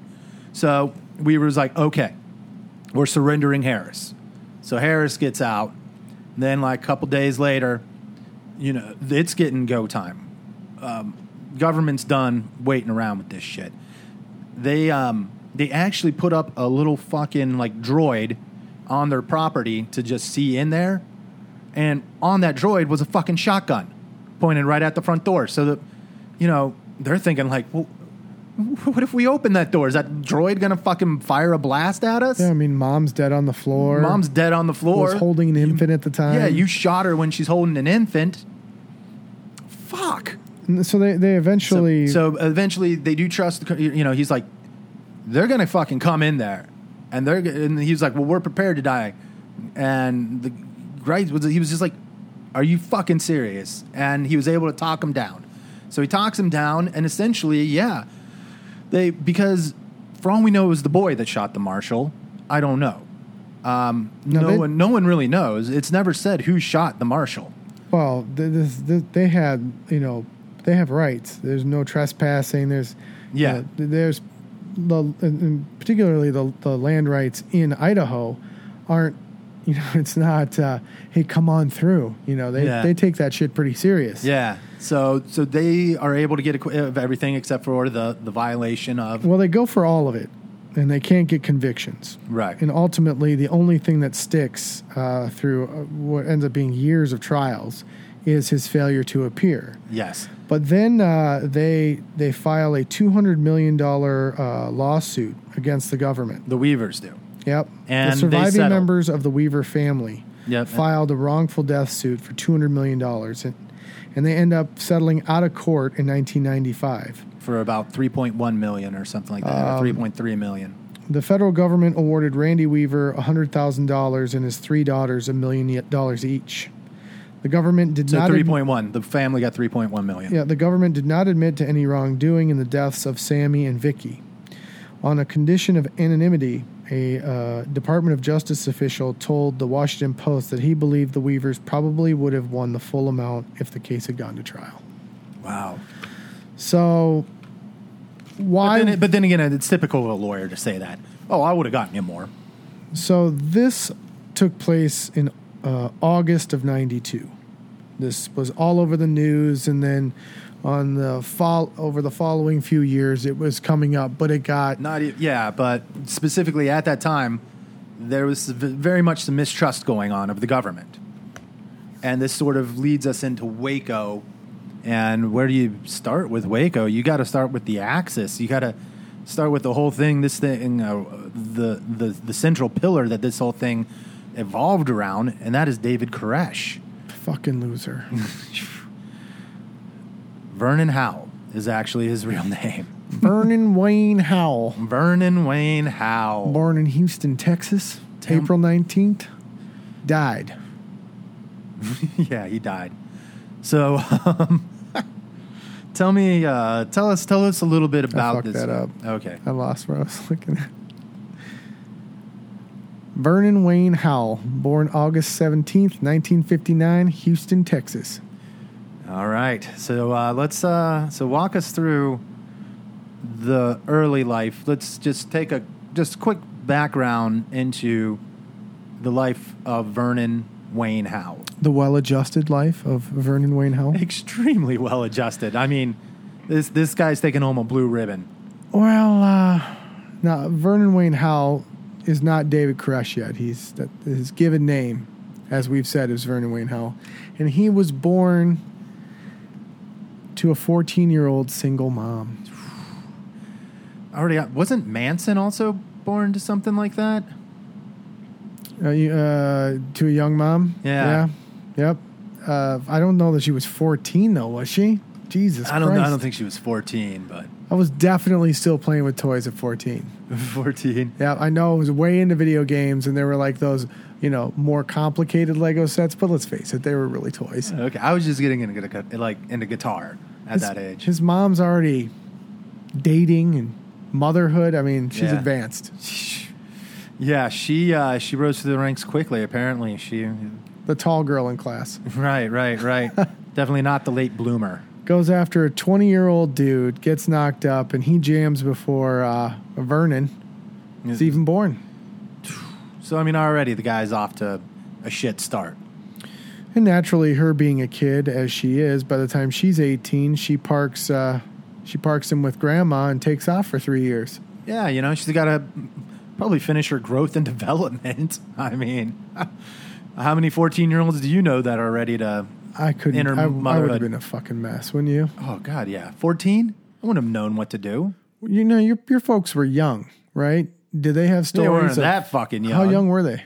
My mom had just turned 18 about 3 weeks before I was born, and my dad turned 19 2 days after I was born. So they were seniors in high school when they, got knocked up. 23% more life than this girl. Yeah, don't make me think considerable amount. The background of my conception, because I could. No, I wasn't going to go there, man. What are you talking about? No, I'm already thinking about it. It's fucking in my head. Yeah, it was 2 high school kids around Valentine's Day. Well, more power to them, but even them, yeah. But imagine even them 4 having years younger. That would have been crazy. And, even them at the legal adult age by the time they had me. I mean, it was rough on. They were divorced by the time I was 4. They weren't ready for that shit. This couldn't in Houston in 1959. I can't imagine that this is status quo. That this is happening frequently. That 14-year-old girls are having kids. Well, I think when I was living in the Dallas area, they were, I think, one of the top 3 with underage pregnancy. Okay, I'm way off. I guess it's just the way it is there. Yeah, I mean, that's not a knock on Texas or that area or anything, but it's just, it's just kind of a fact. They start young down there. They really do. That's I mean, aggressive. If you ask me, I say personally too young, but that's my opinion. Well, I think we're off to a good start for a person to become a fanatic. Parents aren't around. Dad's never been around. Parked at grandma's house. You're in the middle of Texas. No offense, Texas, but I mean, it's kind of isolating in and of itself, particularly in 1959. And by the time mommy comes back home, she brings with her an alcoholic, violent boyfriend. Yes. Thank you for that, Mom. Yes, thank you. Apparently, he got thrashed at his own birthday party. That's one of the stories he told, is how he got the shit beat out of him at his fucking birthday party. Jesus Christ. Yeah. I mean, I'm not laughing, but come on. Yeah. You beats the shit out of a kid at his fucking birthday party. I mean, first of all, who beats the shit out of a kid? I mean, back then it was more of a norm. Okay. So I'm willing to say, okay, back then that's the way people did things. Doesn't make it right. On their own birthday, though? But you beat the shit out of the kid. Like, you know, you didn't blow the candles out right, you son of a bitch. It's a fucking clock tower sniper Michael Myers training camp video. Yeah. It's just, I mean, you know, you feel bad for Vernon Wayne Howell, the kid. You kind of do. Never really learned to read, or at least didn't learn to read very well. He was very behind in that. He was dyslexic, right? Yeah, didn't really learn how to write. So he was just constantly just ripped on at school. I mean, you're constantly getting ripped on at school. You're getting the shit kicked out of you on your, at your birthday party in front of everyone. You did some of the same research I did. It's hard, because it's not like there's libraries on this weirdo. Yeah. So you kind of start running into the same information. Did you give any merit to the fact that he, it says, I think one website, maybe it was Wikipedia, which already, raises flags, that he was gang raped at 8 years old by a group of older boys. Did you? I didn't come across that outside of the Wikipedia. Itself? No, it didn't repeat itself outside of Wiki. So I don't really lend a lot of credit to that one. Maybe it happened. I don't know. Maybe it didn't. We'll never know. I mean, well, beaten by a drunk, raped by a bunch of other boys, beaten up on your birthday, dyslexic and in special education classes. We're not starting out strong. No. And so even we're moving into teenage years. He drops out in 11th grade? I think he dropped out in 11th grade. You're that close. Why do you drop out? Right. Like you're that close. What are you doing? The light is getting extremely huge at that tunnel. Yeah. I'm already not giving him a high marks here. Yeah, but I mean, he hates it. And the one thing that's kind of keeping him going through this is apparently he has this gift of he really knows his shit in the Bible. He can read it and interpret it, and he has his own ways of interpreting it. Maybe people didn't. It's what keeps him going. It sounds like he's a schizophrenic. So he's really reading into the Bible, memorizing just swathes and chunks of it. Yes. So he's mentally ill. It never says that anywhere I've found that they've accused him of being mentally ill, but like reading and interpreting things like the Bible and then preaching it and making it your whole identity is probably not. Well, he's at least maladjusted. Let's put it that way. I go with that. Yeah. I go with that. So when do things really start to fall off for him? Do we go with the fact that he allegedly, I mean, I haven't heard anyone come out as David Koresh's or Vern Howell's son or daughter, but he apparently knocks a 15-year-old girl up when he's 22, right? Yeah, so I guess he kept hanging out with like around high school people even after he dropped out. And he was in a church, and he just, according to him, he gave in, is what he said.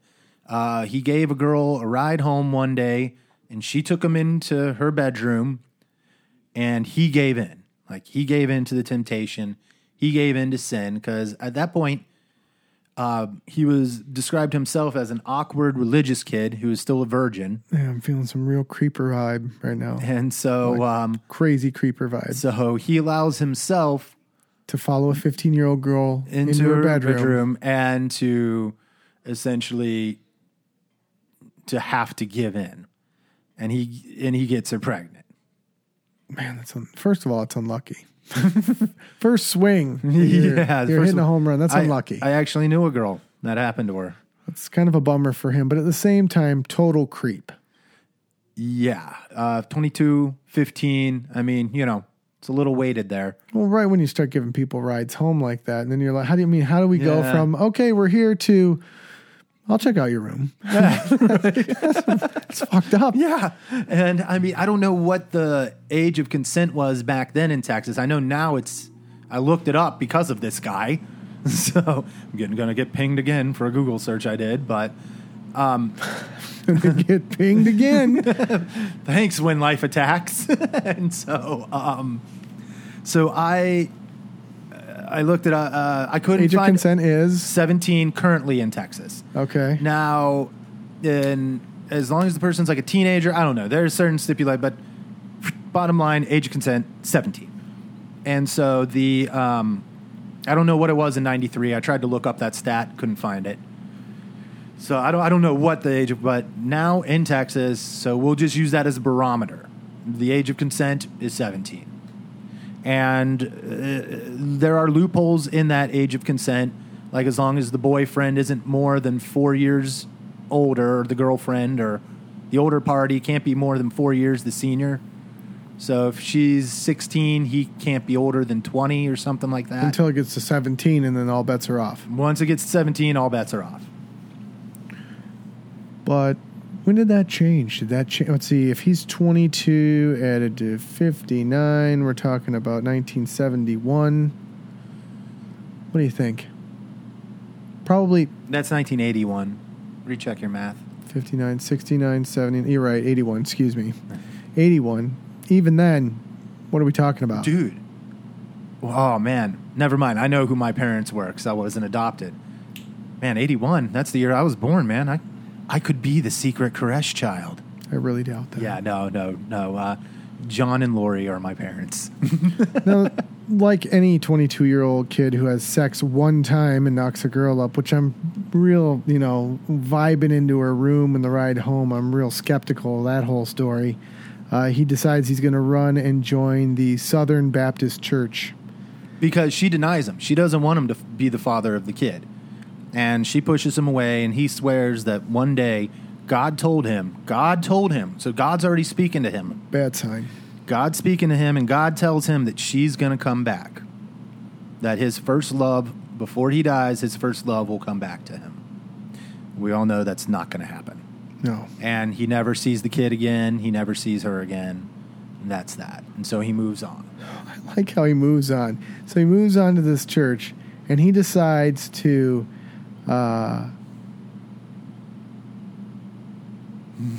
Isn't that it's kind of that hard to say, right? I just can't believe I'm reading this quite right. So he joins the Southern Baptist Church, and then he joins his mom's church, the Seventh-day Adventist Church. Which is essentially, they believe in the Armageddon, Babylon's coming, 7 seals. We can get into that if it's important. Right. Later on. I'm giving you an outline of what they're about. The Seventh. If you know what that means, great. If not, you can look it up. The Seventh-day Adventist Church is the church from which Mr. Vernon decides to branch off and become who we will read about and talk about here later on in this. But so just remember that this is a core structure of the belief structure of the church. I almost feel like we're talking about Anakin Skywalker turning into Darth Vader here. It's so fucked up, all these names and this bullshit. We're going down a rabbit hole that you and I would just never ever tiptoe around. Like, no. You're the what church? I get a thing. I got it. Yeah. Wait, you do your thing on Sundays? Oh, Football. Oh, yeah, it's not football season, but I still hold it sacred. Well, and Baptist churches are a little bit more, uppity than your regular Presbyterian church. They're hardcore. They're more hardcore. It's a lot more God-loving than yes. your regular church. A lot more fear of God too. Yeah, and he a little more hellfire in that. He leaves that church, joins the Seventh-day Adventist Church, and it is there that he fell in love with the pastor's daughter. And while praying for guidance, he allegedly decided that the pastor's daughter was the one for him. Okay. Did God tell him? Pastor didn't agree that God was talking to him, and told him to stay away from my daughter. Stay the fuck away from my daughter, you perv. And he didn't, so he got tossed. All right, as he should have. And it is there where he joined a branch of that church called the Branch Davidians. Yes. And not to be confused with the original Davidian 7-day Adventist group. So you can see that this troop they had factions. They had people leave it and use it the way they wanted to. Right. He joined one of those use it the way you wanted to kind of clubs. Yeah. After not being able to successfully woo the pastor into allowing him to woo the daughter. Okay. Which they don't give us an age for. That's fine. Yeah. It's a bold move. Yeah. Bold strategy. You join a church, you go to the pastor and go, look, Here's I know you think you're talking to God, but he's really talking to me. And your daughter, we got to hook up. God told me. And he told me to tell you, by the way. How do you refute that when you're a pastor? No, he didn't. You just can you tell? I mean, you're like preaching God, yeah, the God stuff, and then this guy. Okay, pretend you're Vernon. I'm the pastor. Approach me about it. We've been doing a lot of praying lately. Yeah, that's good. That's good. And the lights touched me. Really, what do they say, my son?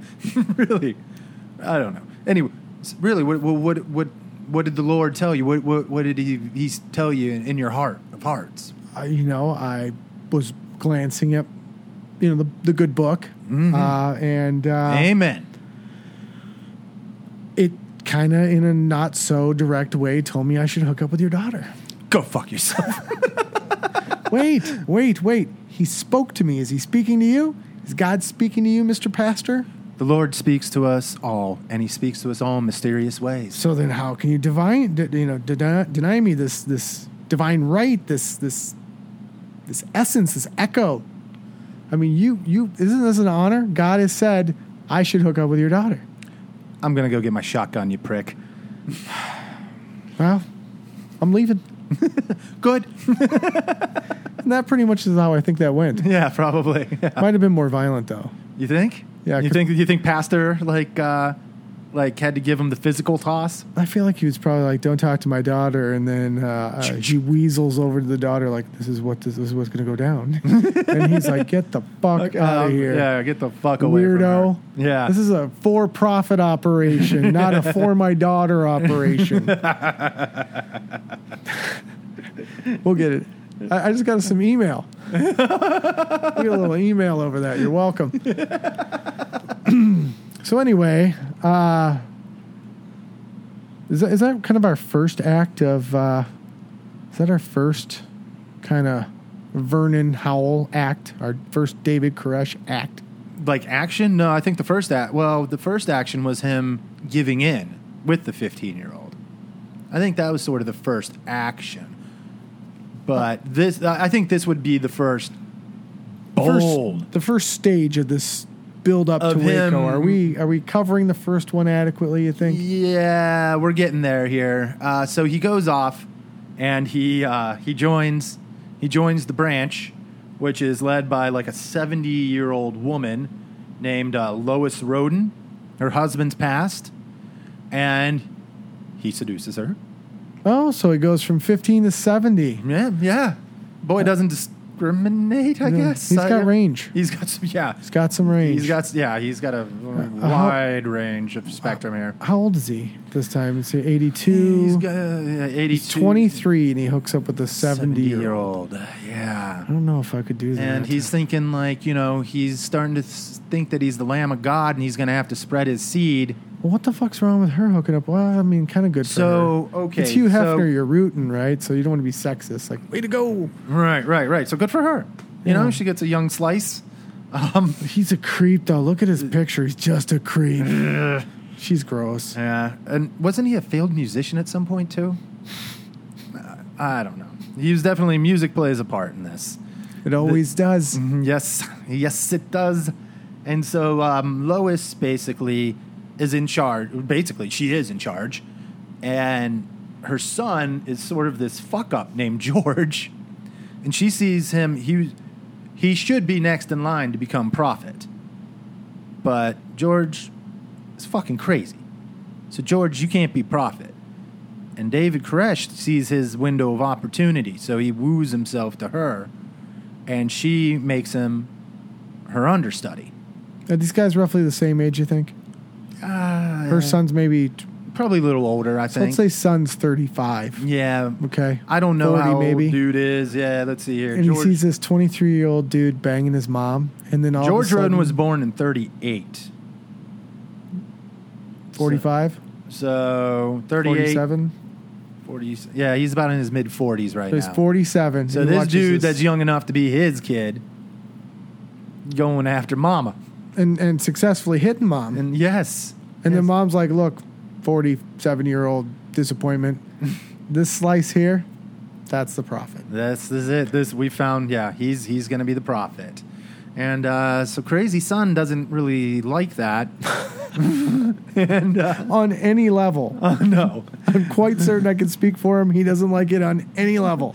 And so dude's giving these sermons, and people were eating it up because he's sort of coming across as the not the dirty Messiah, the not the broken Messiah, but he's been there, right? So he can look to this gathering of people and say, hey, man, I've been there, man. I drank, I understand the sinful Messiah is what they called him.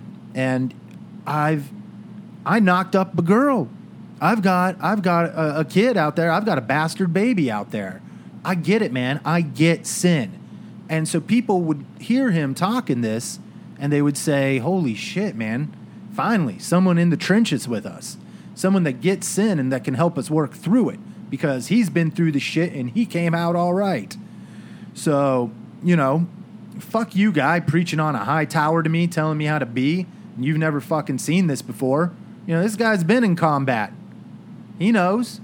Fuck yeah, I'm getting on board. So that's how he starts collecting some favoritism. However, goes to his head a bit.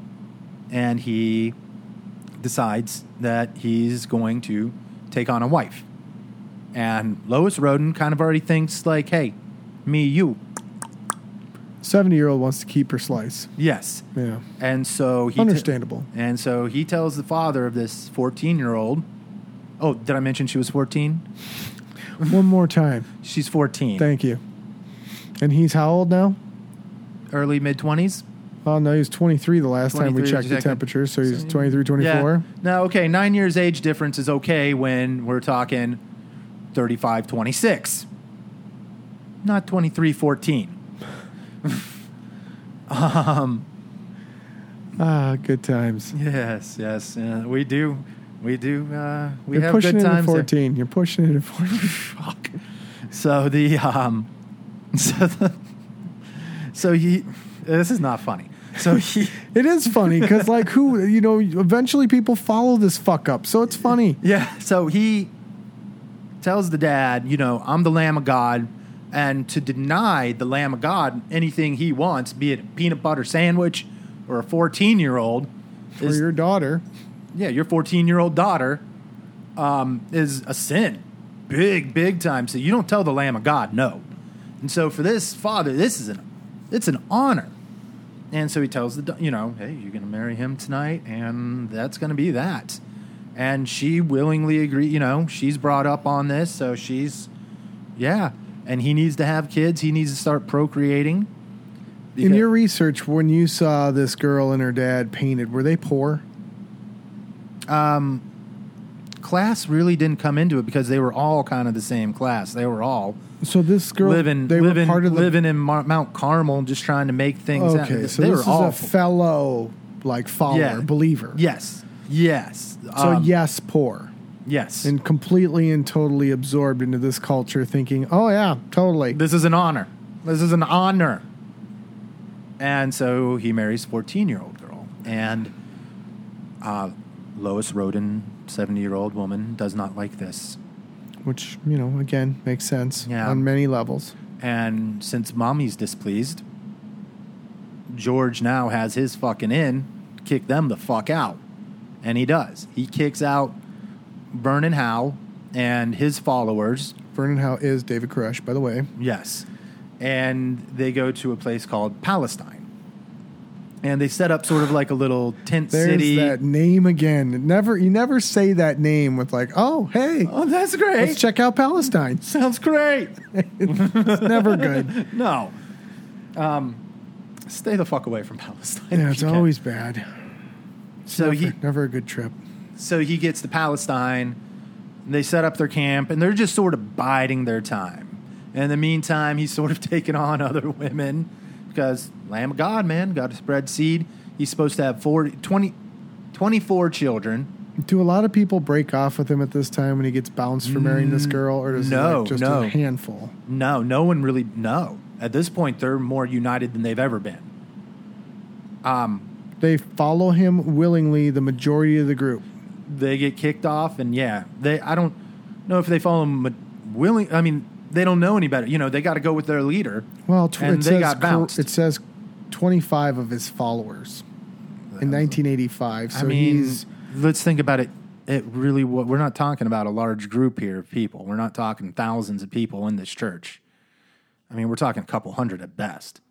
Well, the fact that 25 people followed him after marrying a 14-year-old at 25 years old is pretty amazing. Yeah. Really. Now, one of the survivors said, you know, at that time, it was kind of an exciting time because, like, it really did feel, because keep in mind, at the root of their religion is the apocalypse. And she was like, it really felt like we were living in apocalyptic times. We were out in the woods in tents and RVs. I mean, shit just seemed crazy and like it was about to go down. And inevitably, it would within that sect because Mama dies in 87. They get bouncing about it around 84. And 3 years later, Mama dies. Mama Roden dies. And so Koresh sees his opportunity to get back into Mount Carmel. And Mount Carmel is their stronghold. That's what they would later dub the compound. And they go, basically they stage, not like really a raid, but basically Koresh comes back to Roden, who's now taken over, Crazy George, and said, all right, motherfucker, Mama's dead. She's not around to, protect you anymore. I'm coming back for this shit. Well, Crazy George has this great idea.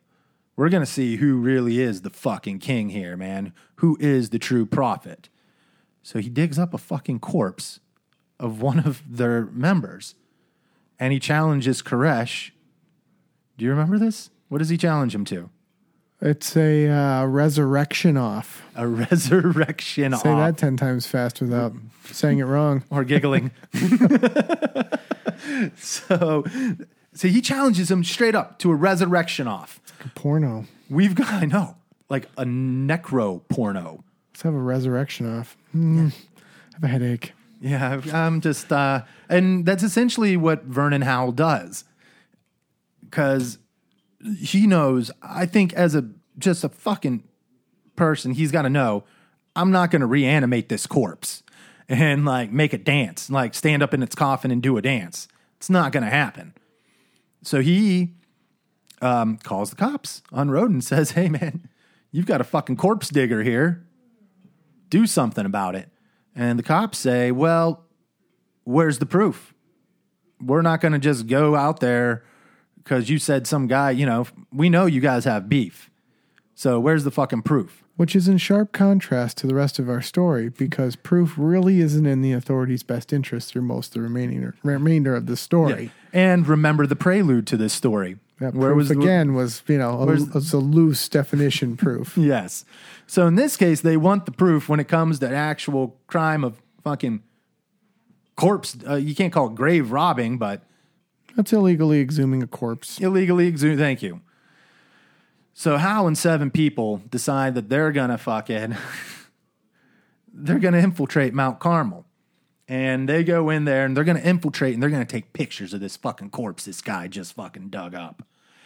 And they go in there and George gets wind of it. And what was his first reaction?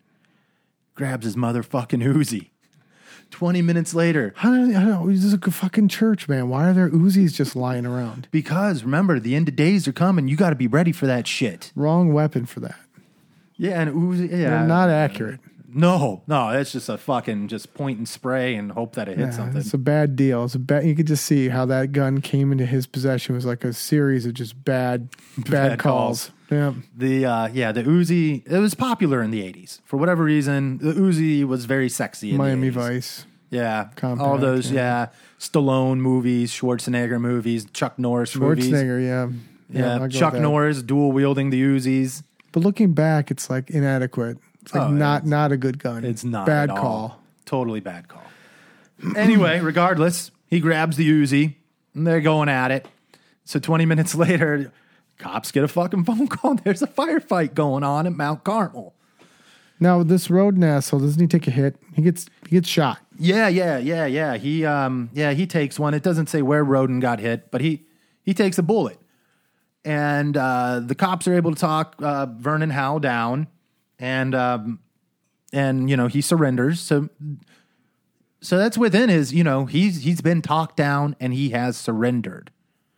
Let's keep that in mind for later in the show. So he's been talked down, he's surrendered. Yep. He gets taken into custody. The media dubbed them the Rodenville 8, him and his 7 buddies. Well, how bizarre to go with cameras, yet armed, to get pictures of a corpse and end up in a gunfight on someone else's property. I really don't know how this dude got off. Because they get acquitted of 7 get acquitted, and he's a mistrial. Yeah, hung jury, and they just sort of hung how you fucking broke onto property that wasn't yours, armed. Well, maybe fuck him, man. He was shooting up a corpse desecrator. I don't know. I don't know how, but there's a hung jury. He should be, based on this interaction with the law, he should be pretty compliant. Shit's working out. Right. You or I do this, we're never heard from again. Right. We're going away for a while. We're going into the cuckoo's Any nest. of several things this fucking guy has done, whether it's, dating kids or shaking down religious groups or, breaking and entering armed and shooting people. I mean, how do you get away with this shit? Yeah. So he's got to be feeling pretty good and cocky, right, when he gets out of jail. And good old Vern. And good old Vern. And the whole time, though, while they're awaiting trial, you think Roden would just go in and comply with the cops, right? And comply with the court to help put this guy away that broke and entering on his house? Oh, not Roden. He goes and he threatens the court with STDs and all kinds of shit. And so he gets put in contempt of court for foul language. But those threats were, if this guy doesn't go to prison for what he did, I'm gonna bring hell down on this court. Yeah, I'm giving all you fuckers STDs. Which the judge promptly is like, contempt, lock the fucking lunatic up. AIDS for you, herpes for you, chlamydia for you, gonorrhea. And so, they lock him away. That doesn't go over well. Not too well. It's not a good court. No, nobody really posture. Nobody really likes to be told that they're going to be given an STD. Specifically, probably judges. Anybody, really. I don't know too many people that would line up for that. Now, to this point, if I could interrupt you for a moment, Vern, who is also David Koresh, if you haven't picked up that Vern Howe is David Koresh. We keep calling him Vern because at this time he's not legally changed his name to David Koresh. Right, this is Vern. His little commune in Palestine, Texas, that went from 25 followers balloons up. He brings people in from, let me get all of the various places all of these people poured in from. The United Kingdom, Australia,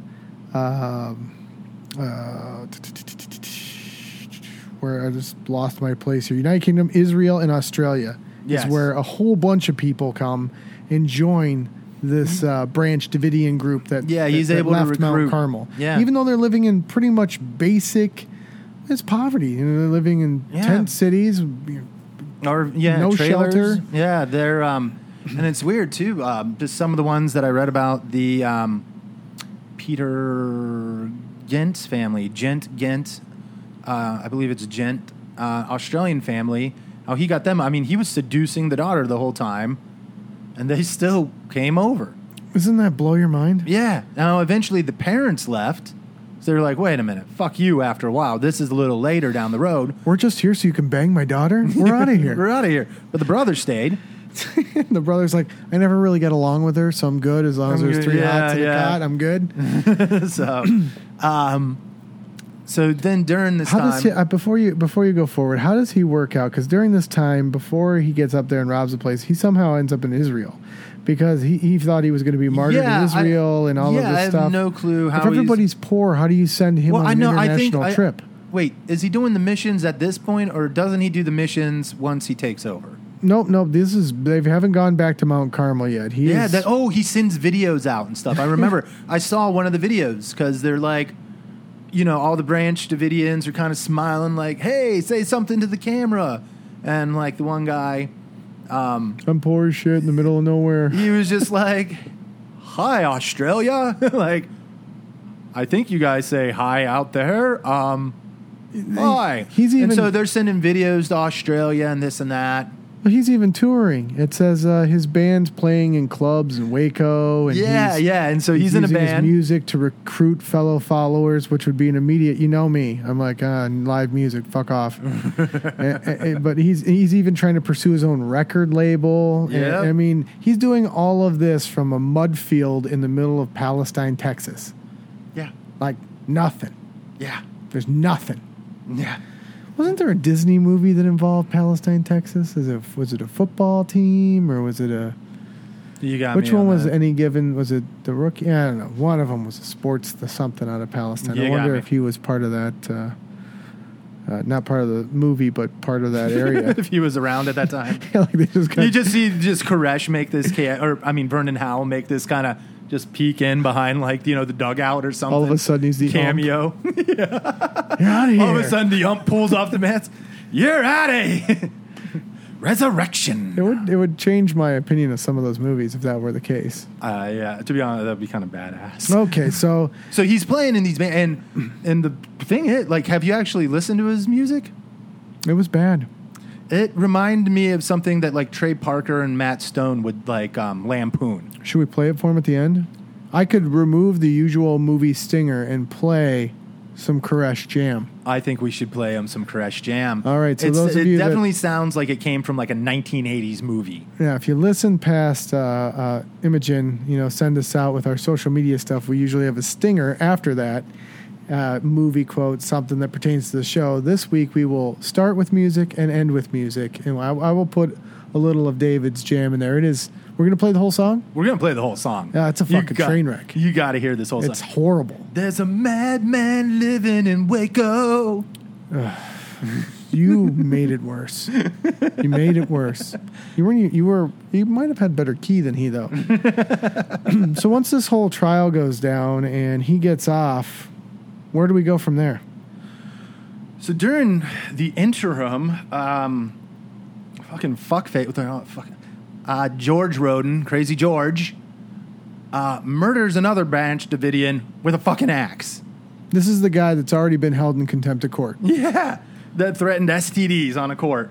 He just it's coming back to me. Yep, and he's like he doesn't even have to do big boy prison. They're like, you're fucking crazy.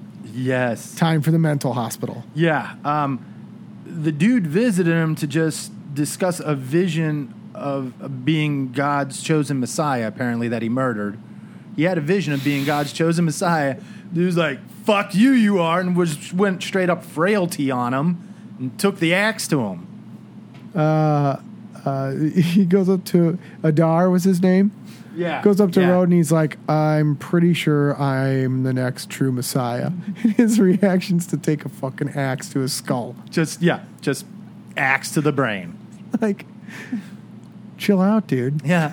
Chill the fuck out. Maybe just take him for a night on the town, get him drunk as fuck, and then have you ever had the hangover where it feels like there's an axe in your brain? Just give him a terrible hangover like that. That's putting a metaphorical axe in his brain. Again, you're following this Rodin guy. You see him waste a fellow parishioner who's like, hey, I think I might have a shot here. And he's like, absolutely not, and murders him. Doesn't everybody kind of sober up? Like, what are we doing with our fucking lives? Yeah, what the fuck? I mean, This then is all again, bullshit. maybe it was sort of like, remember in the Transformers movie where Starscream decides he's going to become the fucking leader of the fucking Decepticons? I don't need Megatron. I'm on this. Yeah. Yeah. What happens to Starscream? Yeah, he doesn't make it. Yeah, not too good. He gets incinerated, doesn't he? They're always so power hungry in those films. Yeah. But I mean, this is all, it's real life though, where this is you would think this is stuff that happened in a fucking movie. It brings us back This to is real life. cult culture. These people will just They don't care. They don't care if it's true or not. They want to be taken care of. They want to be part of this group. They want to belong, and they'll just poo-poo any evidence that they're fucking nuts and that they shouldn't be here just to remain. Well, they'll twist it. They'll say, okay, well, there's this scripture in the Bible, and here's how it twists to what you are and what you're doing to us, and therefore you're the evil one. They'll just twist the words. And Koresh, or Vernon Howe, was a master of this. So, dude gets hauled off to the loony bin, and Howe's like, this is it, man. This is a golden opportunity. So they raise the money to pay off the back taxes on Mount Carmel. He is in. He has implanted himself. He is now the Messiah, or the prophet, the Lamb of God. He's in, and no one's getting him the fuck out now. And one of the first things he does when he gets in is he passes I don't know if you call it a rule or a law, but or a teaching that he calls the New Light. Do you remember New Light? What New Light's about? I'm just shaking my head. You go ahead with this. I feel like you can carry the banner here. So New Light. It's a bold move. It's a very bold move. It's a bold move once you get the crew's digs back. Yeah. You just reclaimed everything, and the first thing he does is creates this New Light rule that nulls and voids the marriage of everyone in the church, or what would you call it? The sect, the community. I mean, we'll call it the cult. The cult. We'll just say community for. No, fuck them. Fuck them. Fuck them. It's a cult. So, all marriages are null and void, and God has spoken to him. Convenient, very convenient. Although it's proven through the story not to be good to have God talk to you, but okay. And the men are to remain celibate. However, him being the Lamb of God needs to spread his seed, and he needs to have, as being this prophet, he needs to have 24 children through a plethora of wives. Yeah, I think he said he was entitled to 24 or 48 or... Go higher. Was it? Was it higher? I believe it was higher. I think we... Smart. I think it was 141. I need 141 wives. You will be the first 24. Yes, and I need 24 kids, and these kids are very crucial to him. So let me get this straight. All the marriages are null and void. Yes. So he's like, hey, you guys aren't married anymore. She's now married to me. What's dude supposed to do? Take it. Is he just supposed to be celibate? He's celibate now. And so the husbands are celibate, and the wives now belong to David. Yes, and this is where we start losing That people. is a fucking cult. Yes. And this is when we start losing people. People that have been Branch Davidians that were born into it. They start leaving. One girl specifically, in one of the docs that I watched, said he came up to her and told her, like, just started groping her in front of the husband and said, "You're going to be my wife." She said, No, I'm not." There's that creepy vibe. Yeah. Creeper vibe. Yep, right in front of the fucking husband. Right in front of her husband, who she loves. And he's like... I like how you're really getting into it. Right in front of him. Right in front of, like, fucking piece of shit.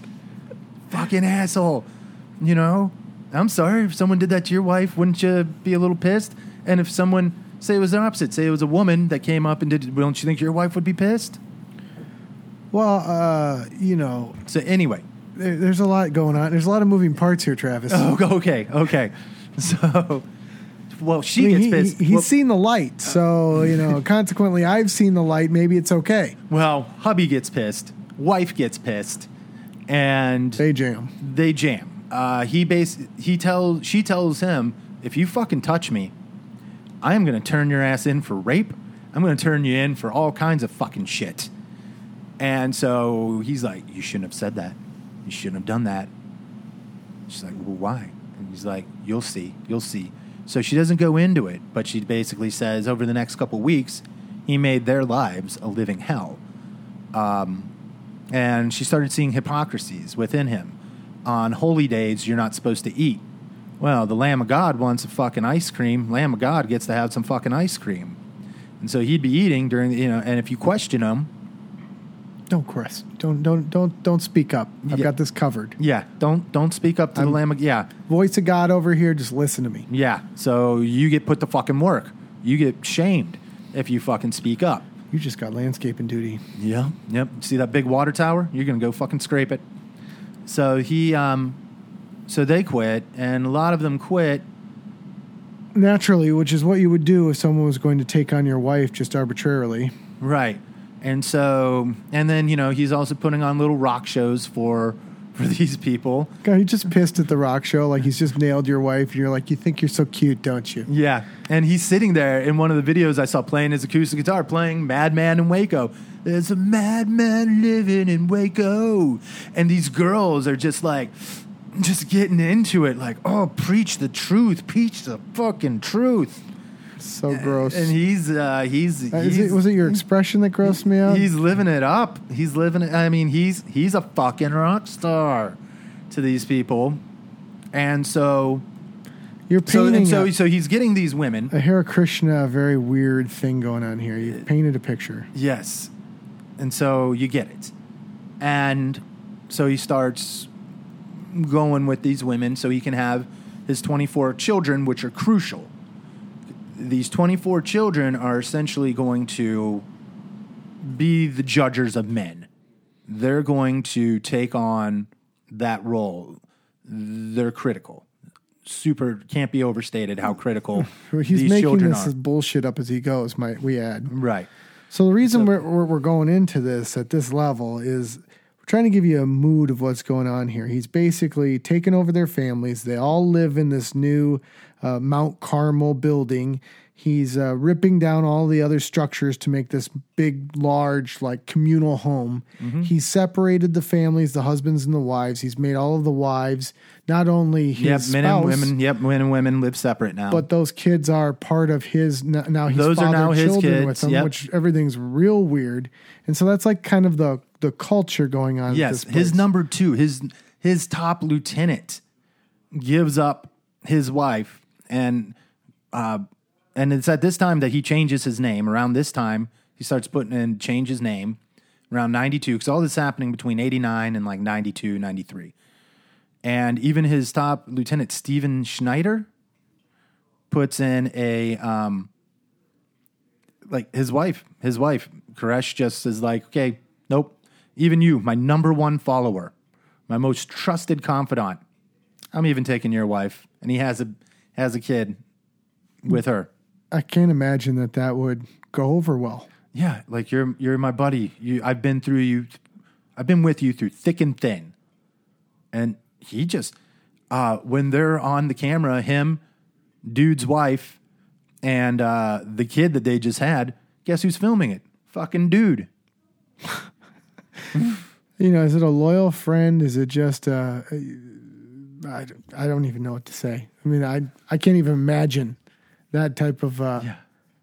I mean, what's the next day like? Some sort of big chill moment, and it's weird. Right. But the group is essentially pulling money in because the begging in this part of Texas isn't going to go over very well. So they start basically selling guns. They are selling semi-automatic. Are they resellers? Are they building guns? What are they doing? Like they're just sort of like buying parts and selling parts and assembling guns, and they're also stockpiling their own munitions. And they're just traveling gun shows, and they're making money that way. They're just that's an honest trade. Well, it's alleged that although all of their paperwork is in order. So what's important here is that they start a company called Magbag, and it is a gun parts supplier. So they're bringing in bulk parts from all over the world, assembling guns and reselling them, and all of their paperwork is in order. Everything's in line. Everything is just by the letter of the law. Yep, they're not making automatic weapons. They're specifically making semi-automatic weapons because they, you think like Koresh. So at this point, he's changed his name. He's now Koresh. you know, he doesn't want the heat of the law on him. He's not stupid in that extent. He knows he's got a good thing going for himself. So he's kind of keeping, because only like 3 or 4 people can sign off on these parts when they come. And one of them's Fada, one of them's Schneider, the guy whose wife he banged, his numero uno guy. There's like another guy and this Woodrow Kendrick and himself. There's 4 heads basically of this group that are able to kind of execute the shipping and receiving of these guns, including, you know, the transfer of title for the guns. He's, you know, taking broken guns or non-semi-automatic guns and making them semi. You know, he's making everything legal. They have an actually pretty successful mainstream gun business for a God-loving group, right? And you know, during the time people go out in the community, people are, I wouldn't say they're wary of them in the community, but they're very friendly, very clean, very good people in the community. You know, it's kind of like, you know, when you meet your like overly Christian neighbor Bob, you know, you can have him over and you can talk football and shit with him, and he's a good guy, and you know, he takes care of his shit. But you know, when he goes home, you're like, oh man, he's a little overzealous with his religion, but you know, he's an okay guy. Don't eat dinner over there; it's kind of weird. Yeah, they make you hold hands and pray before you eat. Like, I'm not touching Bob's hand. I'm sorry. But primarily, though, they had over 150 firearm transactions that were all to the letter of the law. Yes. No problems. All the paperwork's in order. Everything's fine. Yeah, everything's going well until a UPS driver just happens to come across a, would you say, ripped open package? Yeah. The box was open and some parts fell out. And sort of reminds me of Newman from Seinfeld when just, oh, this part of the mail just happened to come undone, you know. Think the UPS driver was being a little snoopy, or do you think it legit? Regardless, it happened. UPS driver sees the contents of what's inside of one of these packages being delivered, and part of it is their typical shipment of parts. Well, it actually broke when he delivered it to their place, and it was full of guns, black powder, and inert grenade casings. Yes. I would probably call my boss and be like, so that package broke when I dropped it off. I don't know if they took the extra insurance, but it's full of guns. And you're not supposed to ship black powder explosive through FedEx or any of these shippers. You're not allowed to ship explosives. Yeah, back in the day, even I don't think you were. No, and this is 92. You definitely couldn't. Yeah, definitely couldn't. Inert grenade casings. That would have been fine. That would have been fine. The guns, maybe. If it was parts being shipped, I could see maybe, yes, but not an entire intact gun. Yeah, the black powder's a no-no. That's a huge no-no. For sure. Yes. So that's especially why it was driving around in one of those hot, you know, trucks in Texas. That shit could go off. And so here we start to bring in the federal government. Yes. They get involved and start investigating David Koresh and the Branch Davidians because of firearms. Yes. Now, at this point, they're kind of coming off of, would you call it the embarrassment of Ruby Ridge?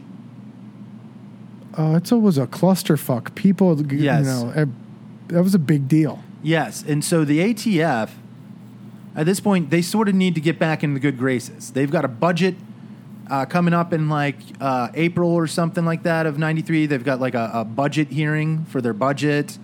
Popular opinion of them is pretty low right now. They had some female and minority employees filing some complaints about, you know, not being able to move up through the ranks, you know, kind of discrimination. So they need something good to happen for them. And so when all of a sudden, hey, well, these crazies out there in Mount Carmel, you know, what are they doing? Can we make something of this? Can we make ourselves look good here? Yeah, you're doing a lot of filling in. Yes. You're doing a lot of filling in. The facts, though, are UPS calls, says, hey, calls their headquarters, say they found these parts. UPS is, by law, has to report it, which they do. And those calls go to the ATF. And the ATF is saying, okay, well, let's look into this. And they're seeing an overall broader picture that looks like they're bringing in certain guns to take them from a legal state of semi-automatic and turning them into fully automatic, which would in turn make it an illegal gun business. That would be totally illegal. And they're saying that neighbors reported hearing automatic weapons fire throughout the day. You know, they're using stuff like this as evidence. They're citing this as source evidence. When, if you think about it, if you've got a bunch of people, if you have a line of 5 people firing AR-15 semi-automatic, I mean, just the cadence, not everyone's going to be firing at the same time. So some of that volley is going to sound like a continuous automatic stream of fire. Right. And the mood of the ATF, even with the clusterfuck at Ruby Ridge, they're aggressive. Yes. You know, that's why we told you the Ruby Ridge story is, you know, they were making it up as they went, and things were super out of hand in that group, that branch of government. I mean, they were just, like I said, making it up as they went. So the Branch Davidians have all their paperwork in order. Yes. There's no evidence ever that they've sold a fully automatic weapon. Yeah. In fact, when they reoccupied Mount Carmel, it was discovered that there was a methamphetamine lab that was being done by Rodin on the property because he rented part of the property out. Yes. And they turned it in. They're like, hey, there's this lab here. We want don't you to come and get rid of it. Yep. This is not us. We're not pushing drugs here. You know, get rid of it. Yes. And although... pedophilia, yes. Drugs, not so much. Well, and that's where we're starting to kind of toe the line between do you come after a person or do you come after a group? Right. So... as far as the group infrastructure went, the business that was being conducted there on paper was legal.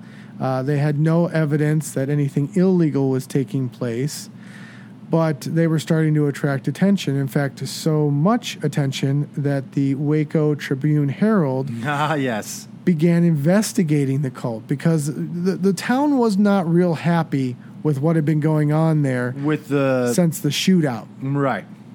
And the Palestine tent camp and all this. This was all negative to the community. Right. And I think the biggest beef was with Koresh's child brides, which should have been the big beef in the first place. Now, the sheriff's office, you think, like, they didn't just sit on their asses and do nothing about it. The sheriff's office, once again, with the case with the corpse digging, they needed a complainant. They needed a legitimate complainant. And the Branch Davidians no one once complained because for them, it was an honor if you're the, child bride or the parents of the child bride. It's an honor for her to be the bride of the Lamb of God. So no complaints are filed. Essentially it was legal. I mean, it was illegal, but it was legal. Does that make sense? Well, it was unreported crime. There's nothing. So there was there's nothing that the sheriff's office could do about it legally. And if he would have gone in there and arrested Koresh, it wouldn't have held weight in court. Yeah, he'd have to have proof to go in. In order to get a warrant, a complainant. You've got to have something. Yeah, you need a complainant. And people in the community just say that's hearsay. You can't use that. So, and even the ATF knew this. So what they did know was that they sold weapons, so they said, all right, this is, because let's face it, David Koresh isn't a good guy. Once again, you're filling. Okay, go ahead and give me the... Well, I mean, you're saying that these were liberties taken, like, hey, we're going to bust them on this because we suspect that. That's where you're going with this. I mean, if you ask the ATF, they're going to straight up tell you this was a weapons thing. It's been insinuated that they said it was a drug thing, but they were never investigating them for drugs. They were straight up investigating them for weapons. And that's what it came down to. This was over weapons. The ATF eventually takes these reports fairly seriously about the guns, and they start putting undercover agents trying to get them to infiltrate David Koresh's group. Oh, and they put some dandy of ones in there. They even went as far as to have some neighbors that were clearly in their 30s and 40s act as like a fraternity house. Yes, a frat house that was like attending, Baylor. I think Baylor's it was yeah. ridiculous. Like, it was clear that wasn't Yeah. it, and Yep. where the house was located, and Koresh and the Davidians, they were all wise to what was going on here. Obviously, we're being investigated, Yeah. and they even sniffed the mole out early. Yes. So the ATF and they even told the ATF, the Aguilera, how do you pronounce? Yes. Aguilera, the head guy that's writing up, that's heading up this investigation to eventually get the warrant. The Koresh called him up and said, "Hey, we've got nothing to come check it out. We've got all the papers. We've got everything in line for you. Come check it out." And he didn't. He didn't go check it out. Instead, he kind of kept going under his own supposition. He would tell the courts, well, these triggers, though they are semi-automatic triggers, can actually, if blah, blah, blah, blah, blah, and this and this and that, can become automatic. Well, yeah, okay, cool. If I don't know, you just come up with a clever metaphor. If I fucking... I don't know. The point is, if I fart in my pants, yeah, sure. At some point, it could become a shit in my pants. He used his experience and said, look, in the 25, 30 years I've been doing this, when I see this gun matched with this gun, the reason these two components are put together is to create fully automatic weapons. And although this paperwork appears to be in order, I can tell you what's really going on is these guys are stockpiling illegal weapons and selling illegal weapons. And I want to go in there and I want to execute a search warrant. Right. But why didn't he just go in when they offered him? Well, because he felt like they were putting on a show. They were ready for it. Like they had already cleared the place out. He didn't want to go as an invitation. Okay, like mom's coming over for dinner, clean up the house. Let's put on our best, best appearance. Absolutely. Or boss is coming over for dinner. Everyone behave. And that was, and even in here, he makes a claim. This Aguilera, is that how you say it?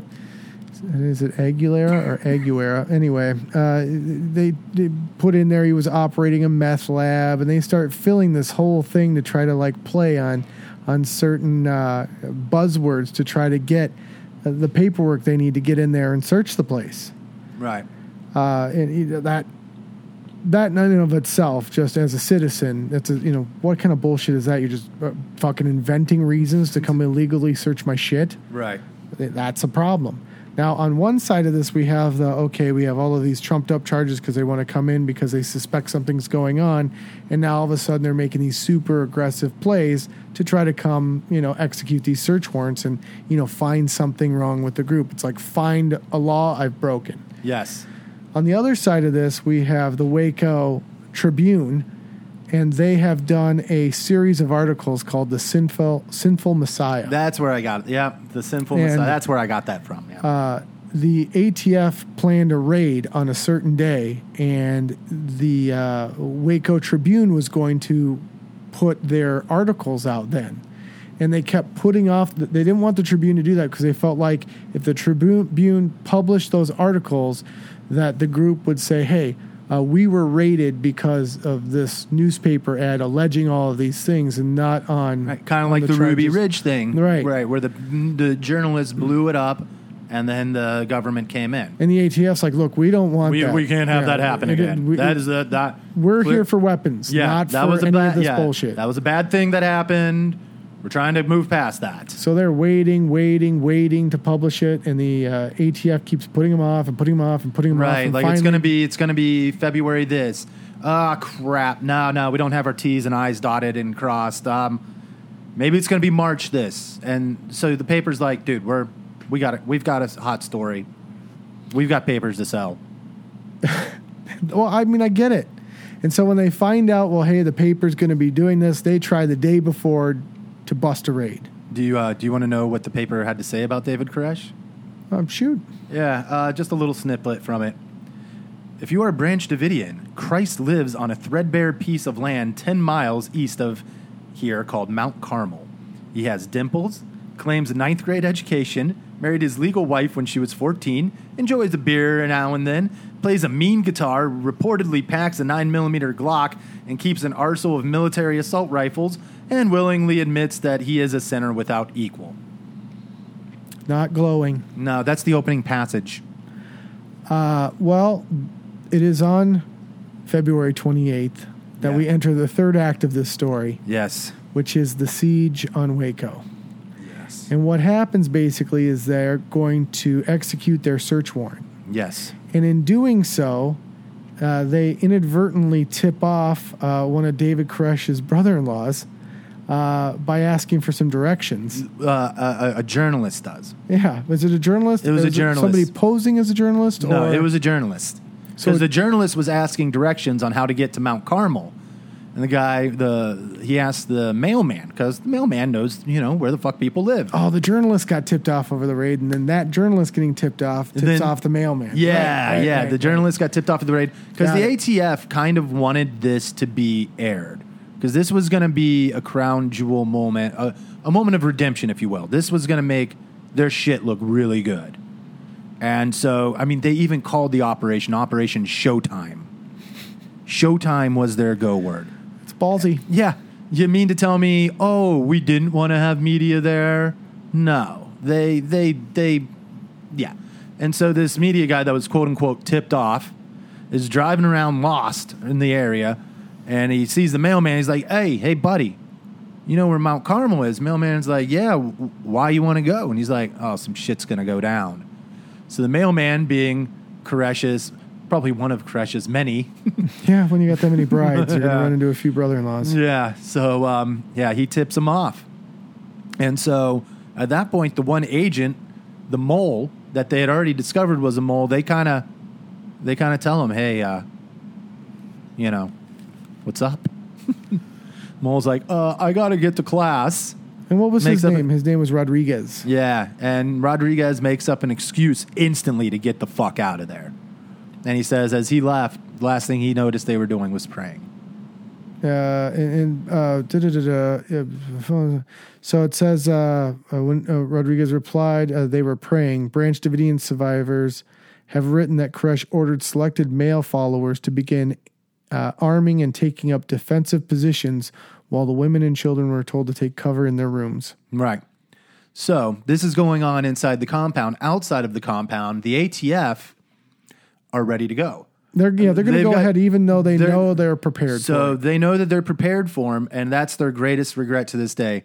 Now, the initial plan was to wait because it's on a Sunday. And so they know after the men and after they do all their praying, the men go out to work in the fields and what have you. And, Koresh is sort of isolated. So if you can get him kind of isolated, then they can come in and just storm the keep, get Koresh alone, and go ahead and check out the compound while the men are away. Well, it's a shitty day because they were supposed to dig a ditch. It's a shitty kind of rainy day. So they're not going to go out there and dig any fucking muddy ditch. And the ATF still knew this, and they were still they went ahead with the plan. Koresh told the other Branch Davidians that he would try to speak to the agents, and what would happen next would depend on the agents' intentions. So now at this point, the agents pull up, and everything else, it's sort of like the Battle of Lexington and Concord, the quote-unquote shot heard around the world that started the American Revolution. Who fired first? Was it the British? Was it the Americans? And that was over a siege of arms. The British came in to get weapons the Americans were stockpiling. And that was on April 19th. That date's going to be important later. And same thing sort of happens here. ATF goes in to get a stockpile of weapons, and we've got a shot heard around the world. No one knows who shot first, in fact. And, of course, it just mattered, This is kind of cool right here. It says, I'm using that term loosely, but it paints a picture. Despite being informed that the Branch Davidians knew a raid was coming, the ATF commander ordered that the raid go ahead, even though their plan depended on reaching the compound without the Branch Davidians being armed and prepared. While not standard procedure, ATF agents had their blood type written on their arms or neck after leaving the staging area and before the raid because it was recommended by the military to facilitate speedy blood transfusions in case of injury. How weird would that be, man? Ominous. ominous. You're an agent. They're like, O negative, right? O negative on Travis's neck right there. And you got your gun and you're like, they know we're coming, man. Yeah. You're writing your blood. This is a bad call. Yeah, I'm not liking this. Nobody. Would you think less of me if I opted out? I'm an opt-out guy, I think. Yeah. I'm not going to think less of you if you opt out. but Travis, I'll get your O negative. I'll be back here. Yeah. Jim, I'll join you. I'm going to go grab my own O negative. I'll join you. I'll get that. I'm fine. Sit down, Jim. I got it. I got it. You grab yours. I'll grab mine. So we don't know who fired first. Well, ATF agents stated that they heard shots coming from within the compound. Now, while Davidian survivors claim that the first shots came from the ATF agents outside. Now, I've watched an excruciating amount of documentaries on this. I've read a lot. Well, other reports claim that the first shots were fired by the ATF dog team sent to kill the dogs in the Branch Davidian kennel.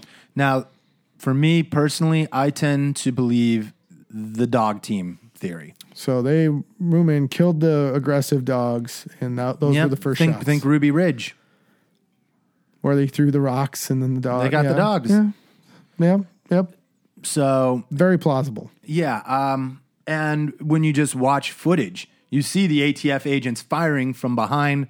They just pull up in these like fucking just trucks, like with a tarp over them. So I mean, right there, not smart. You're not armored. You're not, you don't have very good defilade. So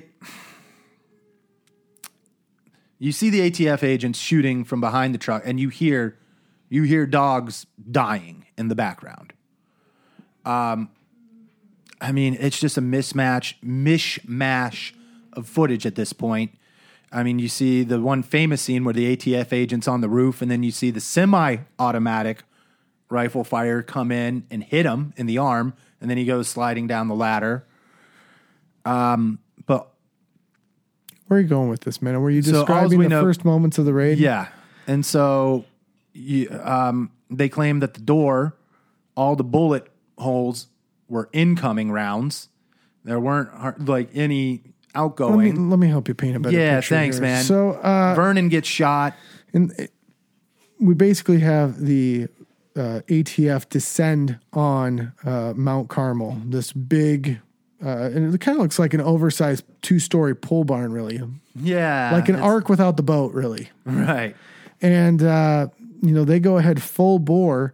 And, as they're cleaning the dogs out, if you believe that, or the agents are firing, or they're defending themselves, it gets real feverish real fast to the point where, I think the first casualty is an ATF agent, right? The first Davidian casualty is an old man who happened to be standing by the doorway. Okay. That was the first casualty was a Davidian. I believe it to be a Davidian, but who knows? In the fog of war. How about a chronology of the events? It's so tough, man. It's so tough. So at 5:00, 76 agents assemble at Fort Hood. Okay, yeah, they're already assembled. 9:45, ATF agents move in on the compound and a gun battle begins. Yeah, that's all that's ever, because no one really, once again, fog of war. What happens? So all we know is that there's a fucking shootout. Big shootout. Big time shootout. Even Koresh gets hit in the wrist. Koresh gets hit. He actually gets one in some of the videos that he sent the FBI. You see it clearly. He gets shot through the side of the stomach. He does get hit in the wrist, too. This old man, I can't remember his name, but he gets hit, and he bleeds out and dies. A couple of ATF guys that go into David Koresh's room. A couple guys go into the armory where they believe the weapons are being held. A couple Davidians die there. A couple of ATF agents die inside. Then when they begin their retreat, one of the ATF agents covering the retreat gets shot. There's remember the guy I was talking about earlier? Brother, sister came over from Australia. Yep. He gets hit up on the water tower. No weapon on him, but yet he gets shot because he was scraping the water tower. Apparently, he climbs up the water tower to get a look like, what the fuck is going on? And he gets up to the top of the water tower, So he's not bright. and he gets picked off. I hear lots of gunfire. I'll go outside unprotected. And climb up on the fucking exposed water tower. I don't know how they hit him with pistols and rifles. I mean, that was a pretty tall water tower. I don't know how he got hit. I mean, from that low, it's suspected that a helicopter flew by and shot him, but the ATF claims there was no weapons discharged from the helicopters. You ask other people, they say, because they did have weapons on the helicopters. So you ask other people, and they say, no, the helicopters were shooting down on the place. They shot down in the water tanks so that they would empty the water. And then everybody's got their own spin on this. The government report says that the helicopters did not shoot but took shots. They took incoming fire from the Davidians. Incoming fire, but they did not shoot. And it forced them to land. And they were under a completely different understanding of what they were there for. They thought they were there for like a distraction. They didn't think they were going to be taking any fire. Right. So, I mean, they were just National Guard helicopters. So you're watching this whole thing go down, and within the first 3 minutes, Branch Davidian Wayne Martin calls 911. Yep. And he's like yelling like, man, tell them to stop shooting at us. Hear that sound? That's all them. They're doing all the shooting, which is bullshit. The Davidians are fucking shooting too. It says, here they come again. That's them shooting at us, not us. But it paints a picture that, we are, the victims here. Yeah, and we're being attacked victimized by and our harassed government. and shot at. Yeah. And what the fuck is going on? And ultimately, a ceasefire by 11:30 in the morning is reached. Yeah. We've got agents down. And, we've got 6 Branch Davidians. And the down. Davidians allow them to, clear their wounded. They honored the ceasefire. The ATF clears out their wounded. The Davidians, I think Peter Gint's body was up there for 5 days on that water tower. So I don't know that the Davidians really were able to. It took a little while until they could claim theirs. But the ATF, have you seen the video footage of the ATF when they went rolling out of there? Yeah. Totally different than the footage of because before the strike, it was all showtime and thumbs up and smiles. And then all of a sudden, they're taking their aggression out on the journalists that they wanted to be there. One of them, you see ATF officers pushing and kicking a journalist. Like a cameraman, get the fucking camera out. Well, it's blown up on them now. I mean, this was supposed to be a simple search and seizure with a little bit of media. Yeah. Hey, we're the ATF. But here's the thing, man. The cameraman was like, dude, I don't blame him. I mean, they just had this fucking shit blow up in their face. I was the first release valve that they saw. So, I mean, it's just everyone. Well, despite the cameraman being cool as fuck. That's, it was an embarrassing day. Yes. Anyway, I'm going to run through this chronology real quick. So the events of that day led to basically 5 a.m., 76 agents get together to, execute this search warrant. And by the time we get to 11:30, we've had a 2-hour gunfight. Yeah, and we have 5 to 6 Branch Davidians. Well, about to be 6 Branch Davidians killed, and we have 4 dead ATF and numerous wounded. And all televised. By now, it's all on CNN. It's a shit show. Everyone knows about it. And we don't actually reach a true ceasefire until, 8 o'clock at night, 8:15? It was pretty much honored during the day. I mean... Well, at 4:50, so they said there was a ceasefire at 11:30, but by 4:55, Michael Schroeder is shot dead returning to the compound. Yes, well, that wasn't part of the ceasefire per se. ATF spokesman Ted Royster says gunfire has continued sporadically throughout the afternoon. That's at 5 o'clock at night. By 7:30, David Crush is interviewed by CNN. The FBI instructs CNN not to conduct further interviews. ATF spokesperson Sharon Wheeler says negotiations continue with the Branch Davidians and gunfire is ended. That's at 9:15. By 10 o'clock, the 4 kids exit. 2 Shinob children and 2 Fagan children. So basically, two different families. Right, kids. right. And so the government, their main focus is to get the kids out of there because, come on, man, let's get the kids out of the line of fire. Now, during the shootout, Koresh was on the phone with the police, too. Have you heard that tape? I haven't. Oh, man, he just goes straight into the preaching. He just goes straight into, this is how you know. Like, he just goes straight into the 7 seals and about, the religious, and like the 911 operators kind of going, hey, man, let's stay on task here. Let's stay on target. So this is where things get a little weird. As Travis mentioned with the 7 seals, I think it's important that you know what we're talking about.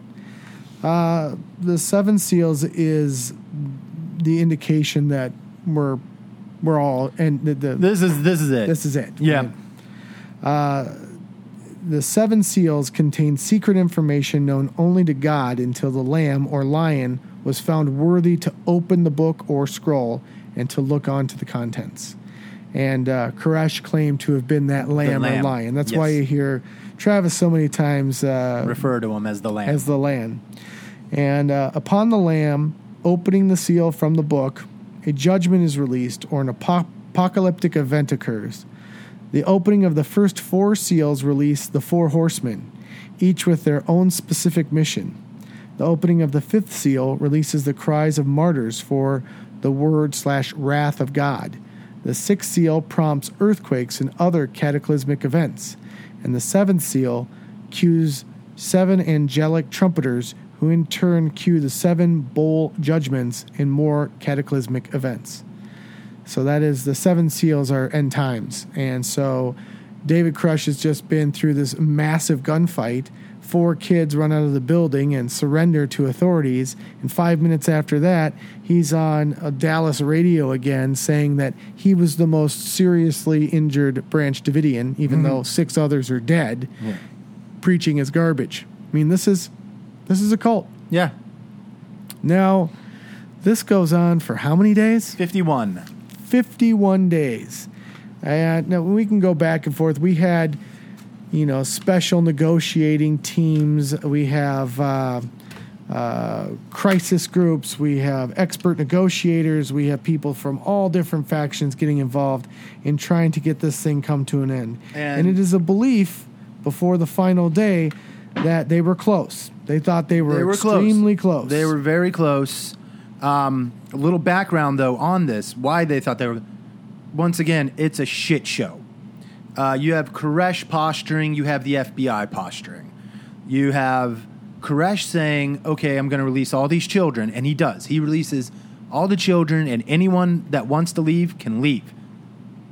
But the majority of the adults stay. And once they get down to no more children other than Koresh's children... Because remember, these are supposed to be, they're going to grow into the people that judge man. So they're sacred, and they're his children, and they're going nowhere. So, and essentially he's going to hide behind them. He's going to hide behind these kids. Because they want to get the women and children out. And that's what you felt he was doing, was using the kids as a shield? Is that how it was painted in most of the recounts that you watched? Yes and no. I think he was kind of a coward and kind of hid behind the kids. That's just my personal opinion. But, for example, okay, they were going to come out.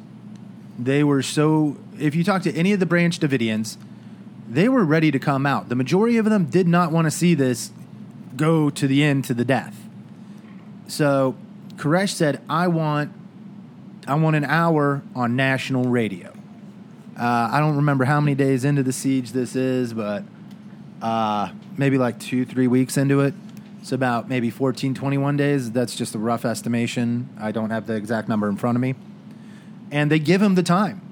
They put him on the radio, on national radio, for an entire hour. And he just gives this god-awful speech. Even followers of Koresh said that's like I don't know why he picked that one. That was like the worst one he ever gave. And so I think, the time came that they're going to unload, they're all coming out. The FBI is ready for it. They've got everything ready to go so they can take these people away. They can take the children to safe houses. and, just do what they got to do. And the day goes on, and no one's coming out. I'm like, what the fuck? David, I thought we had a deal here. We gave you what you wanted.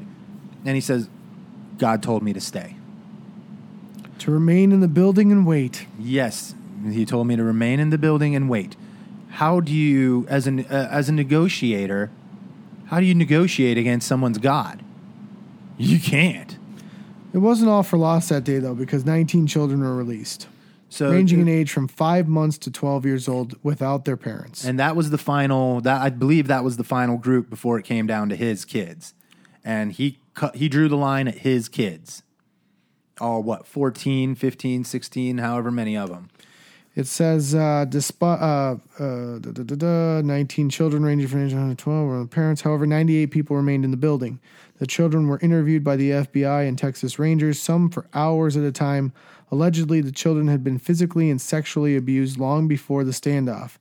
This was the key justification offered by the FBI for launching tear gas attacks on the compound to force the Branch Davidians out. So that's going to happen on day 51. So in the meantime, posturing's been going on. The FBI, they've been like, okay, well, you've shown us some goodwill, send some people out. We'll show you some goodwill, like we won't cut power or do this or that. But at some point, it just gets mean between both sides. And the FBI starts using psychological warfare. They start blasting that song, These Boots Were Made for Walking. And that's just what they'll do. So they start, what is that? That's a Nancy Sinatra song. They start blasting that on repeat. They start playing have you listened to any of those clips? You've heard some of those clips. Chainsaws going, followed by like birds just. Well, we were watching the whole thing live. I mean, it was on TV for months. Yeah. Sound of rabbits and chickens dying. The rabbits dying was crazy. Oh. Just and loud as loud could be. Yeah, all high through the night. pitch, shrill. Here again, You're taking a guy that's already fucking crazy and you're fucking injecting more crazy into him. You have the site commander who was at Ruby Ridge. Yes. He was the HRS fellow. Let me find his name here. But basically, that whole thing turned into a clusterfuck. And now this guy is the site commander at Waco.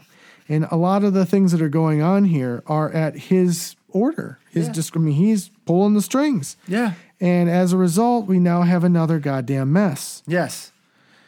His name was Commander Richard Rogers, who had previously been criticized for his actions during the Ruby Ridge incident.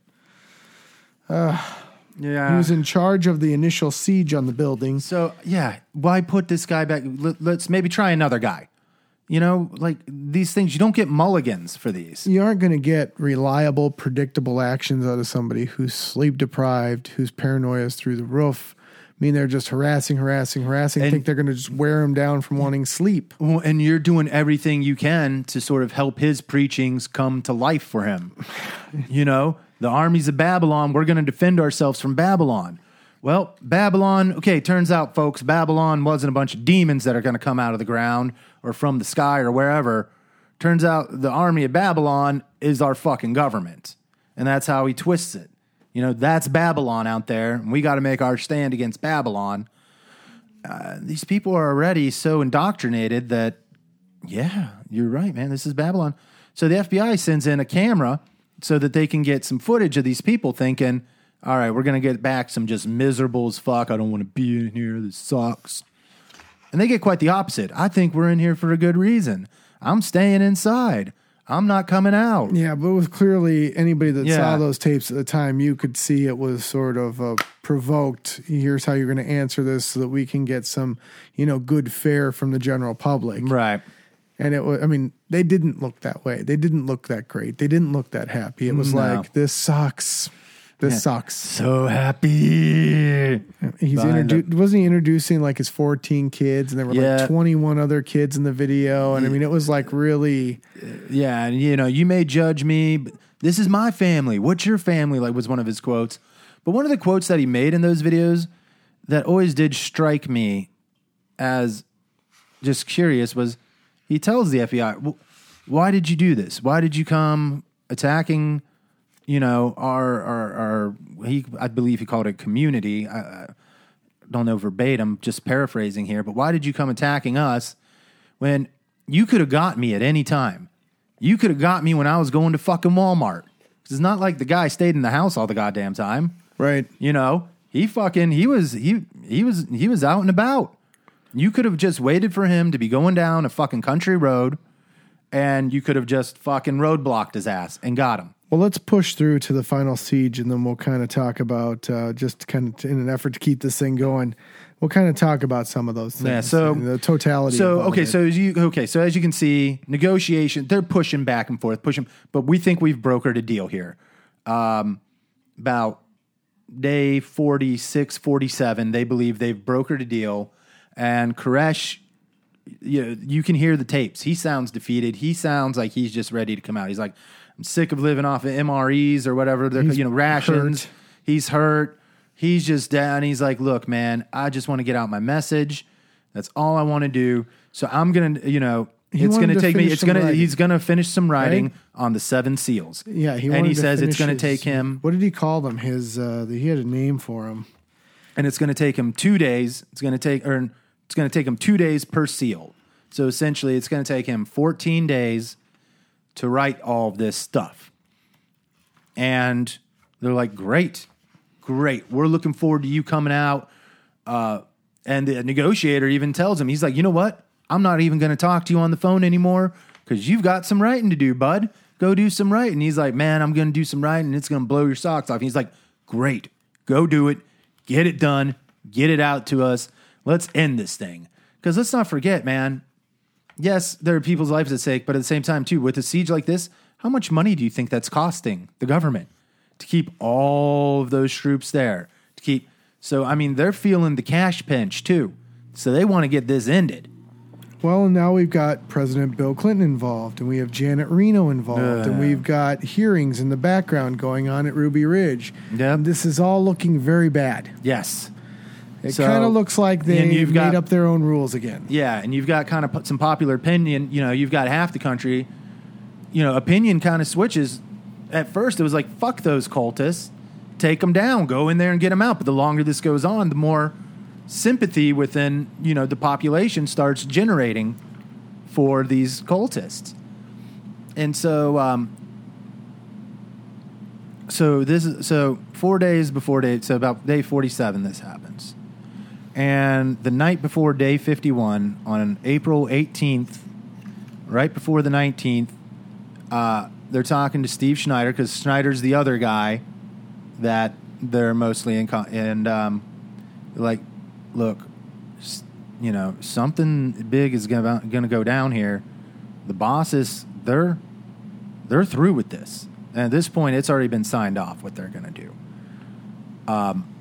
They're through with this. I mean, I know we've got a deal in place, but you've got to show us something, man. Just show us some writings. Bring us out one of the seals. Bring us out anything. This is a negotiator now. Yeah, and he's like, well, I'm not coming out. I'm not bringing you anything until it's ready. And they're like, look, you don't get it. You are fucking out of time. It's time. Like, just give us something. And they don't. They stay in there. So the morning of the 19th, they roll in the tanks. They were kind of worried though about, what was the intent with the information. I mean, it's not been good. Right. You got negotiators saying one thing, and then you have this dying rabbit music being played. Yeah. Oh, and another thing they did, they drove tanks over their cars. Cut off all the power. Yep. Drove tanks over their cars. As they're driving tanks over their cars. Would you be willing to listen to someone who just drives a fucking tank over your car? Like, oh yeah, hey, we want to be buddies, and in this. Then they drive a tank over your car, and then the fucking people driving the tanks would get out and moon them and flip them the finger. You want to talk with that guy?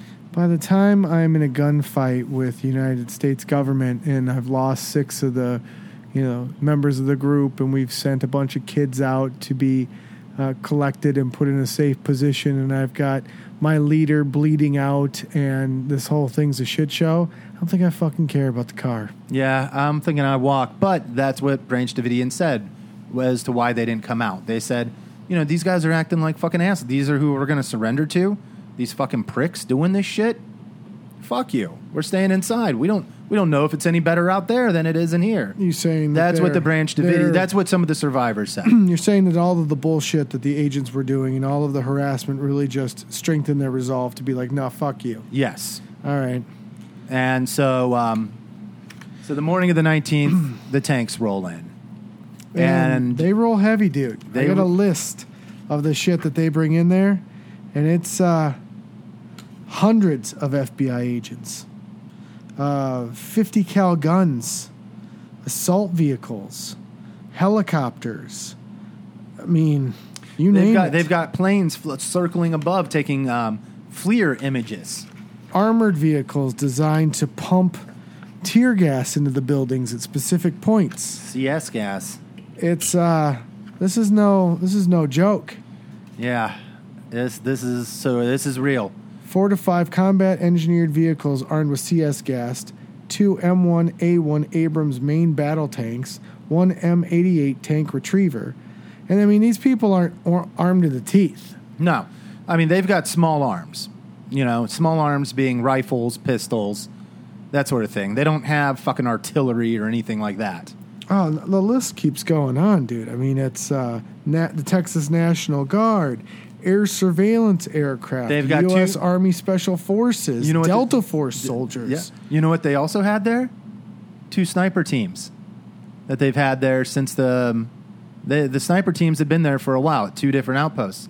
Guess who's manning one of the outposts, the sniper outposts? Oh, would it be the same one that tagged Miss Vicky? Yeah. Miss Vicky Weaver? Yep. Lon Horiuchi.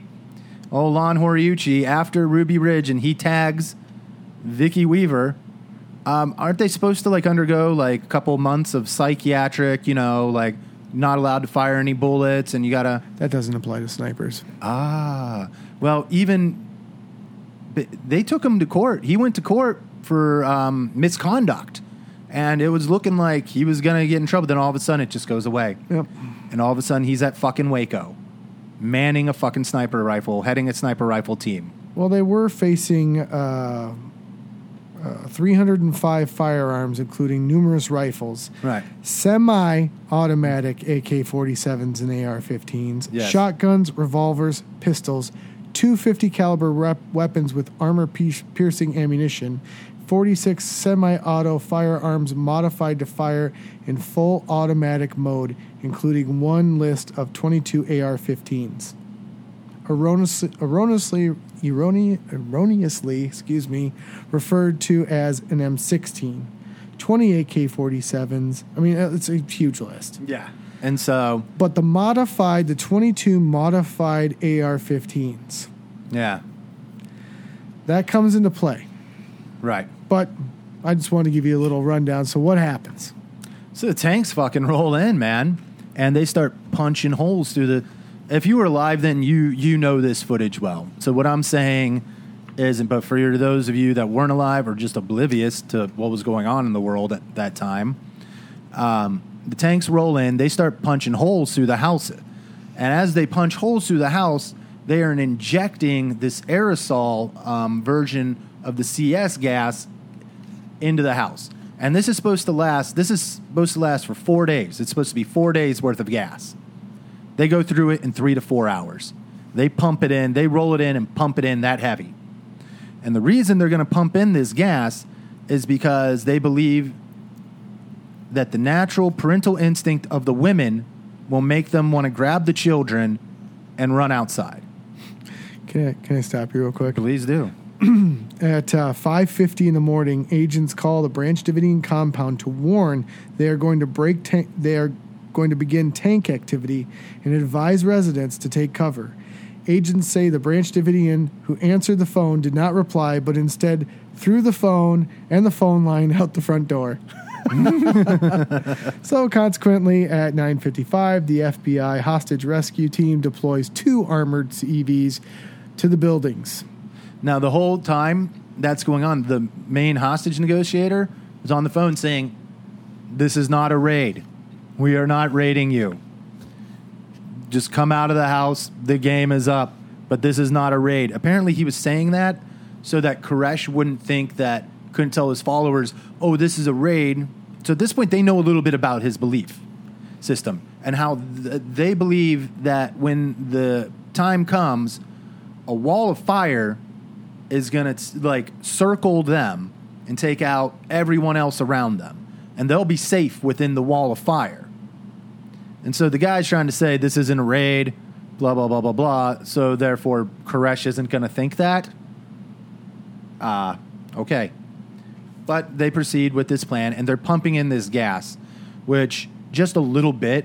Have you ever? I haven't been gassed myself, but I've watched videos where they gas the soldiers with this stuff with just a minute amount, and they're puking and they're crying, and we're talking like 2 minutes worth of exposure to a little bit, and they pour it in. Like I said, their supply was supposed to last 4 days.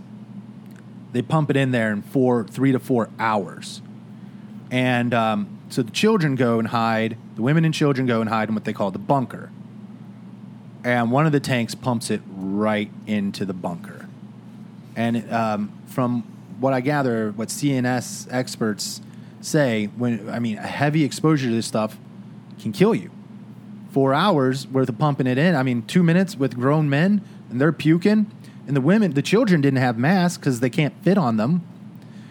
And so you see pictures of some of the kids' bodies, and it causes the nerves to distort so that it can cause bone to crack in the legs.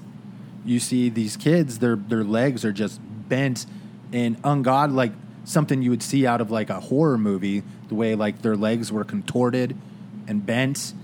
Well, it says that they pumped gas. They started pumping in the gas and firing these rounds at 5:55 a.m. Yeah, and then they're morning. also firing in the projectile rounds, which pump in the gas as well. By 7:30, they're still deploying and breaching the buildings using these tanks. Now, this is happening on the windiest day of the year. This is going to keep that in mind. Keep in mind that these vehicles are breaching the building. They're making big holes in the building. They're creating what they called escape routes while pumping the tear gas in, with the idea being, look, we're trying to use non-lethal rounds to get you to vacate this building. Just leave the building. Leave the building. Here's your escape route. There are surveillance cameras and audio recordings and audio devices, and they're picking up audio inside the building. They're picking up video inside the building. They're seeing that these, either they aren't seeing people or necessarily hearing people, or they're hearing people that are wearing masks. And they realize that this either is not working or that they're located in a separate part of the building. So by about 7:30, 7:45, they request to fire military-style shells that can break through underground concrete bunkers, and they get permission to do so and fire the 2 shells. So yes, that is what you're saying possibly killed these kids. Possibly. Well, it definitely... They thought that they were being merciful by doing this and that the kids would come out. But at this point, you know that they're fucking fanatics. They're not coming out. And when you just... And they knew that the kids and the women were going to hide in what they called the bunker. So why you're just going to pour all of this aerosol CNS gas that you know can fuck people up, possibly kill them, most likely kill them in an enclosed environment, why you're going to pump that on them, I just don't know. It says that they fired the rounds that they were approved to fire that should have penetrated the concrete, and they just bounced off. They didn't even make it. Well, yeah, it was super reinforced concrete. And the, if one of those rounds hits someone, it can kill them.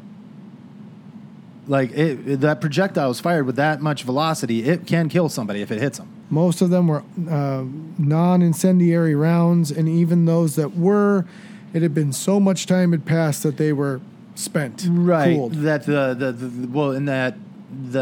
particles from the aerosol should have hit the floor by that point. But once again, gas being gas, and with the wind now coming in and creating essentially the suction throughout the place that it was creating from them opening up all of these holes, and you've got all of these accelerants in the air, what do you think is going to happen? At some point... Whoa. So now, here's where we're gonna slide past one another. You believe that all of the gases and things fired into this building are about to start a fire? No. So here's where I'm going. So then on those wiretaps, you hear some Davidians going, oh, pour some more over here. No, pour it here. Don't waste it all. We might need some later. Should we throw some more hay on it? There's clearly... So the Davidians are pouring in gasoline. Now, what is not known is their motivation. Some speculate that their motivation is they're going to wait for the government troops to come in and they're going to torch the place. They're thinking they're going to use them for tanks. Now, other people believe that Koresh is going to enact the whole wall of fire. I don't know. There's not enough. You're referring to FBI surveillance records a meeting starting at 7:30 a.m. between several unidentified males. This is reported at 9:20 in the morning. Unidentified male. They got 2 cans of Coleman fuel down there, huh? Unidentified male. Empty. All of it, nothing left. Yep. So they're starting to use their own fuel and pouring the stuff out, or does that mean that they use the Coleman fuel as light? What was that used for? Not necessarily to start fires. That could have been for lanterns. Right. Because the power's cut off and they're in a bunker. But why are you going to start fire when... So I don't know. According to the government, at 11:17 in the morning, a series of remarks such as, I want a fire, keep that fire going, do you think I could light this soon, indicate that the Branch Davidians have started setting fires to the complex. Around 11:30, surviving Branch Davidians testified that Coleman fuel had been poured, and fire experts in Danforth report agreed without question that people inside the complex had started multiple accelerated fires. Yes. So at this point, they're pouring the gas all around the place. Who lit it? I honestly believe, my opinion, it's not known. It's not known who started the fire. I can tell you this, it wasn't a tank. There's that famous image of a tank with it looks like it's like spraying a flamethrower in there. That tank didn't have a flamethrower on it. It wasn't shooting flames in the building. But I believe that it was a Branch Davidian, but here's what I can't tell you because we don't have audio on it or not. What I don't know is if it was started intentionally or not. Because they did find a torch in there, and maybe this guy just kind of had this torch waving around with this perfect, just what would you call it? What do they call that? Some kind of belly pot sort of fucking device that the whole house had been turned into like a belly stove with all of the air and the suction coming through. I mean, guys running around with a lighter. Maybe he intends to do it. Maybe he doesn't. But you've got particulate in the air, you've got aerosols, you've got accelerants all around. So whether he did it or not on purpose, I don't know, but I do believe it was started by a Branch Davidian. I would say that when you were watching this at the time, it looked like there's a raid on the building. They're taking tanks, they're firing objects at it, it's dragging on. You're aware that there's 20 kids in the building. You feel like these people are kind of being picked on because, we just been exposed to the Ruby Ridge incident. Yeah. And all of a sudden the building's starting on fire. Nobody's leaving the building. Eventually one girl, I think, skirts out because she's got his manuscript or something. 8 or 11 people. Yeah. 8 to 11 make it out. And you're starting to realize, well, if there's, almost 100 people in there and we've got a handful that have come out, we're watching 90 people and a bunch of 75 people and 25 kids burned to death. And that was fucked up. Super fucked up, super hard to take. I mean, especially me being a kid at that time. I couldn't believe what I was watching. It says here they fire some gas at around 11:45. One of the walls of the building collapses. By the gymnasium. Noon 05, 12:05, visible flames appear. By 12:09, just a few minutes later, Ruth Riddle exits with a computer disk in her jacket containing Koresh's manuscript on the 7 seals.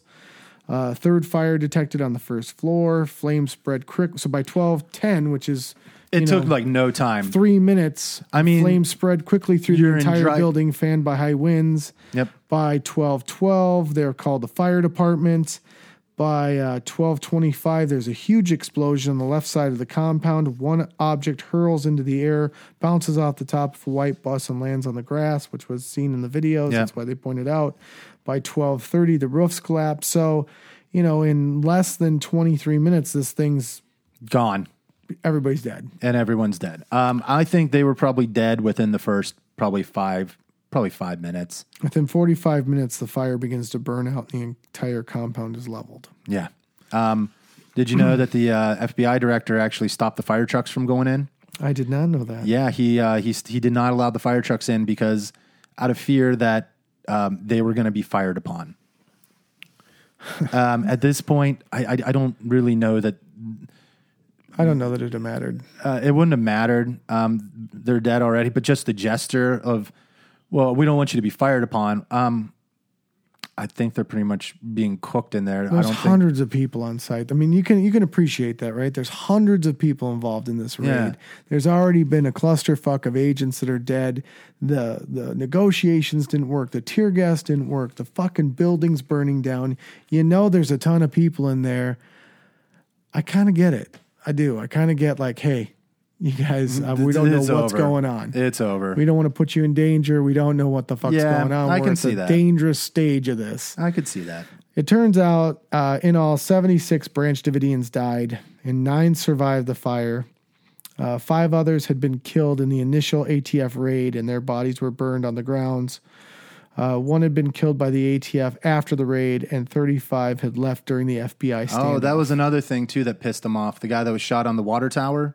5 days later, after they allowed him to get him down and they buried him, they knew where he was buried. And apparently a tank would just go right over where he was buried and just just back and forth over it. Mm-hmm. So, these people, how did you expect them to come out? Even when you're pumping the nerve gas, you solidified them. You solidified them. Says autopsy reports also indicate that at least 20 Branch Davidians were shot, including 5 children under the age of 14. 3-year-old Dalen Gent was stabbed in the chest. The medical examiner who performed the autopsies believed these deaths were mercy killings by Branch Davidians trapped in the fire with no escape. The expert retained by the U.S. Office of Special Counsel concluded that many of the gunshot wounds support self-destruction either by overt suicide, consensual execution, or suicide by proxy, or less likely, forced execution. And the conspiracy theorists would tell you that the Delta Force was on the ground firing into the only exit that the Davidians could get out of.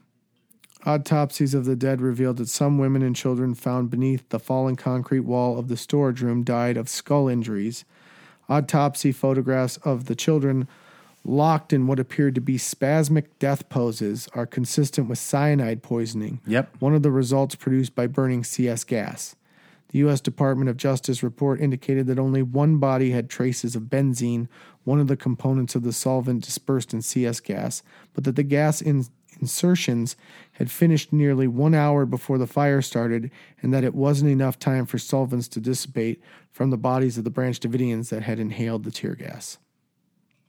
So yeah, that it was enough time, not that it was not, that it was enough time. So they they did all of this to get the kids out, and they ended up just torturing these kids for about 4 hours. So kind of, they fucked up. It appears they that fucked up. David Korush's best friend, the one whose wife he banged. Yep, Schneider. Turns out he executed Korush, well, they're not right? sure. They're not sure. The two of them were found together with suicide bullet holes through their skull, through their heads. Well, So one theory is Schneider killed Korush, then killed himself. The other theory is they went 1, 2, 3 and bang, shot together. The forensics were that there was one gun and that Korush was executed. Oh, really? Yes. I didn't hear about the one gun theory. He was executed and then his friend right after. What they theorized was that he knew that Korush was a fraud at this point and executed him, not mercy killed him. Really? Yeah. Well, if that's the case, I would have mercy killed myself and let that fucker burn. All right, so this is pretty fucked up. Yeah. This is pretty fucked up. We went really dark. This cult thing went really. And it's about to get darker next week. Koresh, or Howell, Vern Howell, also known as David Koresh, he was raping kids. Yeah, let's face it. He was wrong. He had a God complex. Bad. Yes. He felt like he could do unto others and it would not be done unto him. He was a shitty person. Do you think half the reason he convinced those people and kept those people in there was because he was afraid when they all leave, I'm no longer going to have control? When I'm in prison, I'm just another schmo. When I'm out of here, do you think that's the reason he held so tightly to them? Or do you think he believed what he was saying? Could have been. It could have been Stockholm Syndrome, where you start to kind of fall in love with your captor. It could be the desperation of generations growing up there, and that's all you know. Yeah. But I'm saying, do you think he took advantage of that? Absolutely. Like when absolutely, yes. But that he was afraid to come out because if he came out, that's it. He's no longer God. He's no longer the Lamb of God. He's just Vernon fucking Howe, Joe Schmo again. I don't know. Maybe that's why I didn't come out. I mean, and that's a special piece of kind of shit right there. You're willing to let these people die these awful deaths because you don't want to fucking step down from your pedestal. For me, this has several different layers to this. Oh, this is definitely this onion's got a lot of layers. This is an onion. This is definitely an onion. Would you? First of all, you look at things as a human being. Yes. And if you know that there are atrocious things happening to people that are either too ignorant or too little to be able to defend themselves, like children, and families that are forced into this type of behavior due to circumstance and feeling powerless or basically being bullied, at what point do you go in under what we deem as being decent? Okay, now I say what we deem as being decent because we're deciding the rules. These people that have decided to leave our culture feel totally differently about what's going on. Right. In Pakistan, you can take a 12-year-old girl as your bride. It's not against the law. Yeah. A lot of people in Pakistan. Around the world, marrying a 14-year-old is not unusual. In our culture, that's a child, that's wrong, you don't do it. We're governed by the laws of this country while you're in this country. Of this culture, yes. Now, if you're going to say that, we're governed by these laws. It's about law. Yeah. Well, there was a lot of law here that was completely and totally either generated as it went along in terms of, did they have enough evidence to go in and say, hey, these guys are illegally manufacturing guns. Were the fully automatic guns that they located on this compound, were they created and manufactured as a result of the raid? I mean, did they know how to do it? And they were like, fuck, we got to fight fire with fire? Yeah, well, at that point, they know how to make a fucking gun. So anyone that knows how to make a fucking gun probably knows how to take a semi-automatic. Like, I'm sure there's just one little thing you got to remove, and boom, there you go. Fully auto. If you're a gunsmith, you know what you're doing. You know what you're doing. You can make these modifications somewhat quickly. Yeah. Especially if you've got a lot of parts. Yeah. So that was always my question, too. Yeah. Did they modify the guns after? Because during the initial raid, all I saw was, once again, you don't see the whole, you just see what you see. Right. And all I saw was semi-automatic weapon fire coming towards the ATF. Once again, I'm a military brat. I'm not in the military, but I've been around guns. I can tell you what automatic fire sounds like and looks like. This was clearly dot, dot, dot, dot. Some of it came a little faster if the guy had a quick trigger finger. Tot, tot, tot, tot. But it wasn't dot, dot, dot, dot, dot, dot. Like a 3-round burst or something like that.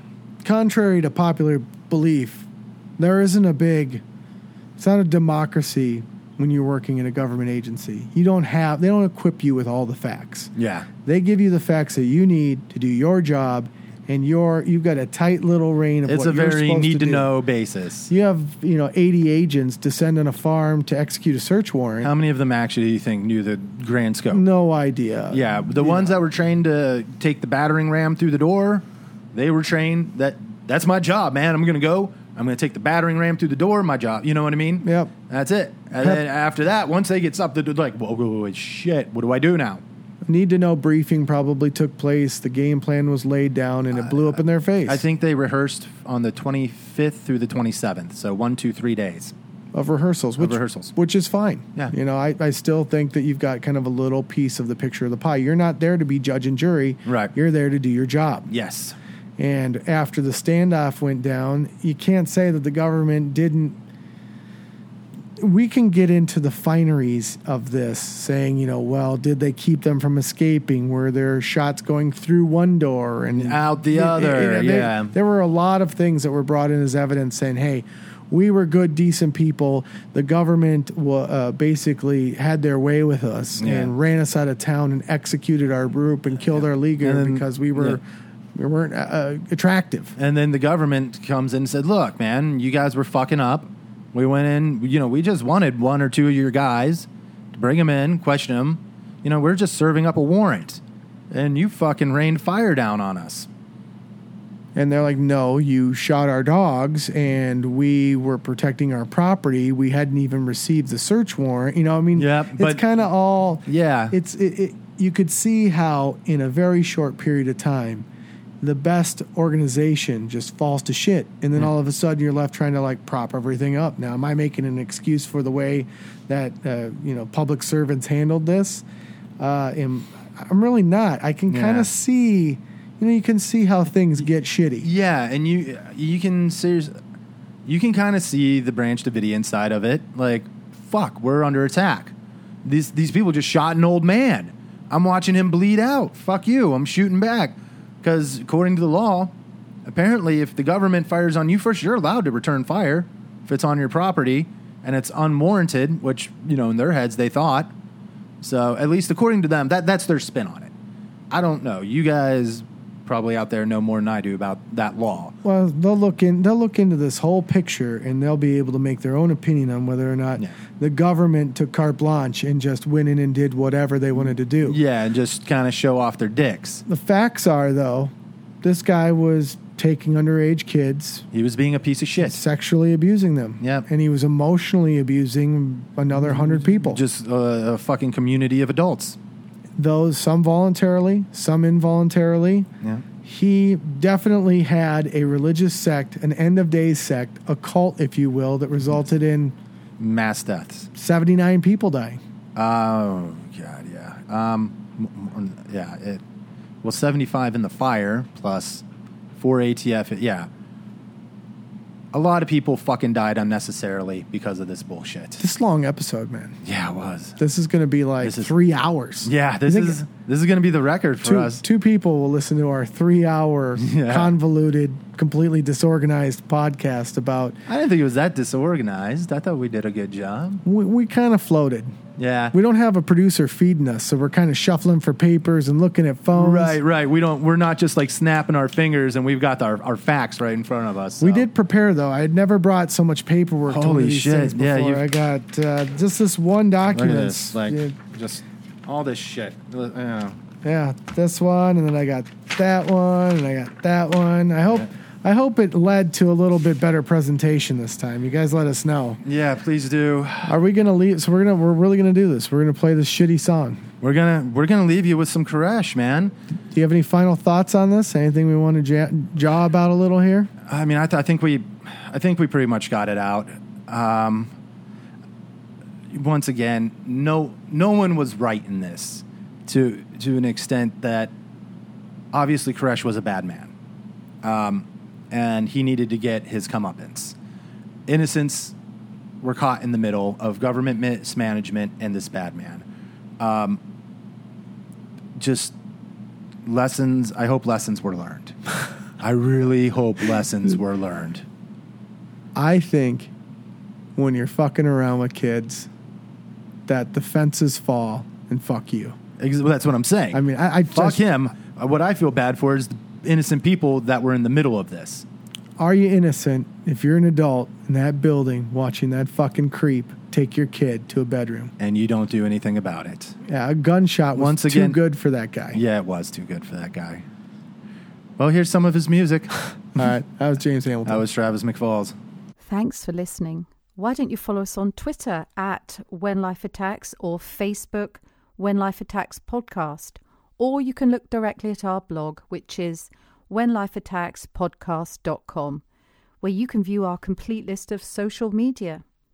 If you prefer to keep it simple, you could just email us at whenlifeattacks@gmail.com.